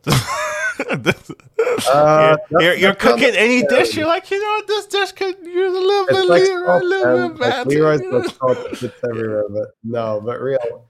I'd say Walking Fort and Theodore. Those are 2 compositions that really open up Leroy Manted, because their core is 3 to 4 minions. So that's really a very, whereas you have other builds where it's a bit harder to fit it in the Leroy Demented. Of course, if you try hard enough, you can fit Shady it in. Finds a way. Yeah, it's like you're saying this 50-50 minion, how good is it really? Get the fuck out, play a Leroy, right? Like you can do that, but in this build, you don't have to sell a 50-50. That's what I'm saying. The stats don't go to waste because you buff only 4 minions. So yeah. Fair Anyway, enough. so But you yeah, I like like it. You like it. Okay. I think it's really like a Timmy card, if that makes sense. Yeah, if you know like the Magic archetypes, like this is a Timmy likes this card, so Timmy also likes it more when Murlocs are out. So that's Timmy me. doesn't Like, know. I embrace my inner Timmy and be like, Murlocs are out. All right, let's build a big board. Let's have some fun with that. Sounds good. So I think it's a fun card to play for sure. We still have a couple current Some minions the updates. So some minions are already in the game. They're getting a little bit of changes to. Basically, only Prophet of the Board. Taragosa doesn't really get a meaningful change. It does. It doesn't get taunt for randomly now. I mean, you know. Right, it doesn't keep white main. Yeah, it doesn't get white main, so it is a function. But you weren't getting white mains before the patch, right? So there's no meaningful change to Taragosa. But yeah. Well, all right. So Prophet of the Boar, essentially it's way better now, right? They turned it from being a 2-drop 3/3 into a 2/3, but for that one lost attack, you get Taunt, which we've already seen is relevant for a number of reasons. The Scrapsmith being the main one. But there's no longer the restriction of once per turn, which is a big deal. Yeah. So you can play 3 Quillbore in one turn and get 3 gems now. Yeah. Which I really like, because that was so often a thing you had to think about when you're playing with this card is like, how do I ration my Quillbore so I have 1 Quillbore per turn to not waste these gems? And now you can just be like, oh, I have a bunch of Quillbore? Great, slam them on the board. That's a big deal. Yeah, so you'd say this is a buff. It's a huge buff, yeah. Oh, no. The people that care about stats, these guys, this is a big nerf.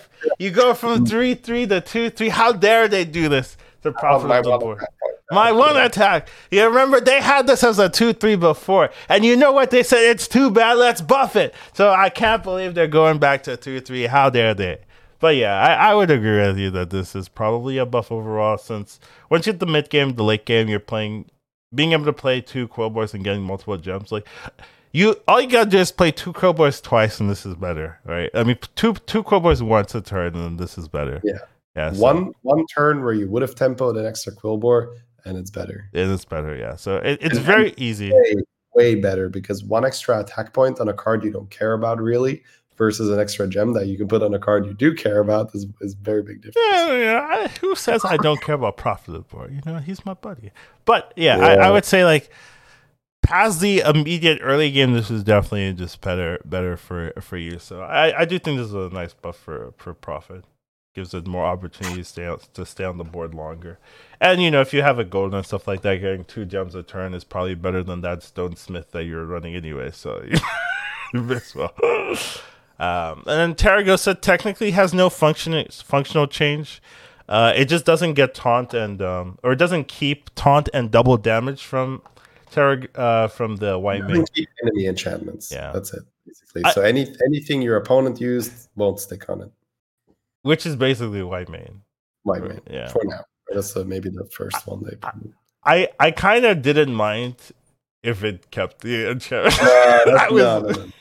Because that's horrible design. You don't want to punish people for playing a Taragosa like that. I was kind of fine with it, but yeah, I feel like these Taragosa lovers have had it too good for far too long. Too long. I'm with you, yeah. No, that's not it, man. Oh, good. All right, but last change, Mug is back. Magnadri Mug, so it was a Tavern Tier 2, +1/+1 to 3 different minion types. That one has been added back into the minion pool, so kind of nice if you played the 6-drop card. What was it called? The 6/6. The 6/6 that gives you +2/+2. Come on, Shady, you know this. Wait, sorry, I must have zoned out. Can you it's a tier 6 card, 6/6 stat line. It gives you +2/+2 to 3 different minions anytime you play a non-minion type minion. Oh, Theodore, yes. It's good with Theodore. Yes, that's the card. Thank you. Okay. I was like, know this card. You play way more than me. I literally just talked about Theo, right? Like when I talked about I know. That's why I was saying you know this card. I was like, you play this. And It's been 3 hours roughly. Yeah, So I think This is maybe one of our longest podcasts. for a moment there, but no, yeah, my main man, my main T man Theodore. Yeah, he likes Mug. He does. And I think that's a great statement to end this podcast. I think. I like Twitch more though. I'll tell you that. But yeah, that's for a different podcast. Yeah, but yeah, this is definitely a big overall. This is a big patch. I think a lot of good changes, or a lot of fun changes. I was talking to Shady. I was like, I'm sad that there's not going to be a Lobby Legends with this. And then Shady's like, what are you talking about? I'm playing in the qualifiers. I was like, oh yeah, gotcha, dude. Like I'm playing my qualifier on this. Yeah, I forgot. Like I was like, oh, I'm done for the year. Oh yeah, if I make it through, it's probably Lobby Legends on this patch as well. So, anyways. So yeah, but yeah, I do think a lot of cool changes. It's been fun to play and trying the new things. Some broken things. I do think they want to take a look at Cthulhu and also the Ball of Minions. Those are the two ones that jump out to me. Some of the quest rewards as well, but it looks like they are adjusting them, right? So they are looking at that as well. So I mean, it's almost guaranteed that not everything's going to be balanced when they make changes like this. Like it's hard to balance it even when you have a lot of good stuff. It's a sweet patch. It's honestly a sweet patch. Yeah. Like there's so much stuff that happened, and the worst thing is Ball of Minions, I guess, in terms of balance stuff that jumps out. And yeah, okay, it's silly, right? But it's not as silly as it could be. There's other stuff that could be way more silly. Introduce this many changes. So yeah. That's cool. Happy with it. All right, I'm gonna head out. It's late for you. All right, thank you guys for joining us here. Thank you for listening in. You can check us at Educated Collins at Twitch, and you can check Shady Running Live at Twitch, and send us feedback, BG podcast, Gmail, all that good stuff, and we'll see you guys later. I hope you guys enjoyed this long episode. And have a wonderful night or evening or morning if you're listening to this in the morning. That'd be cool. See you guys.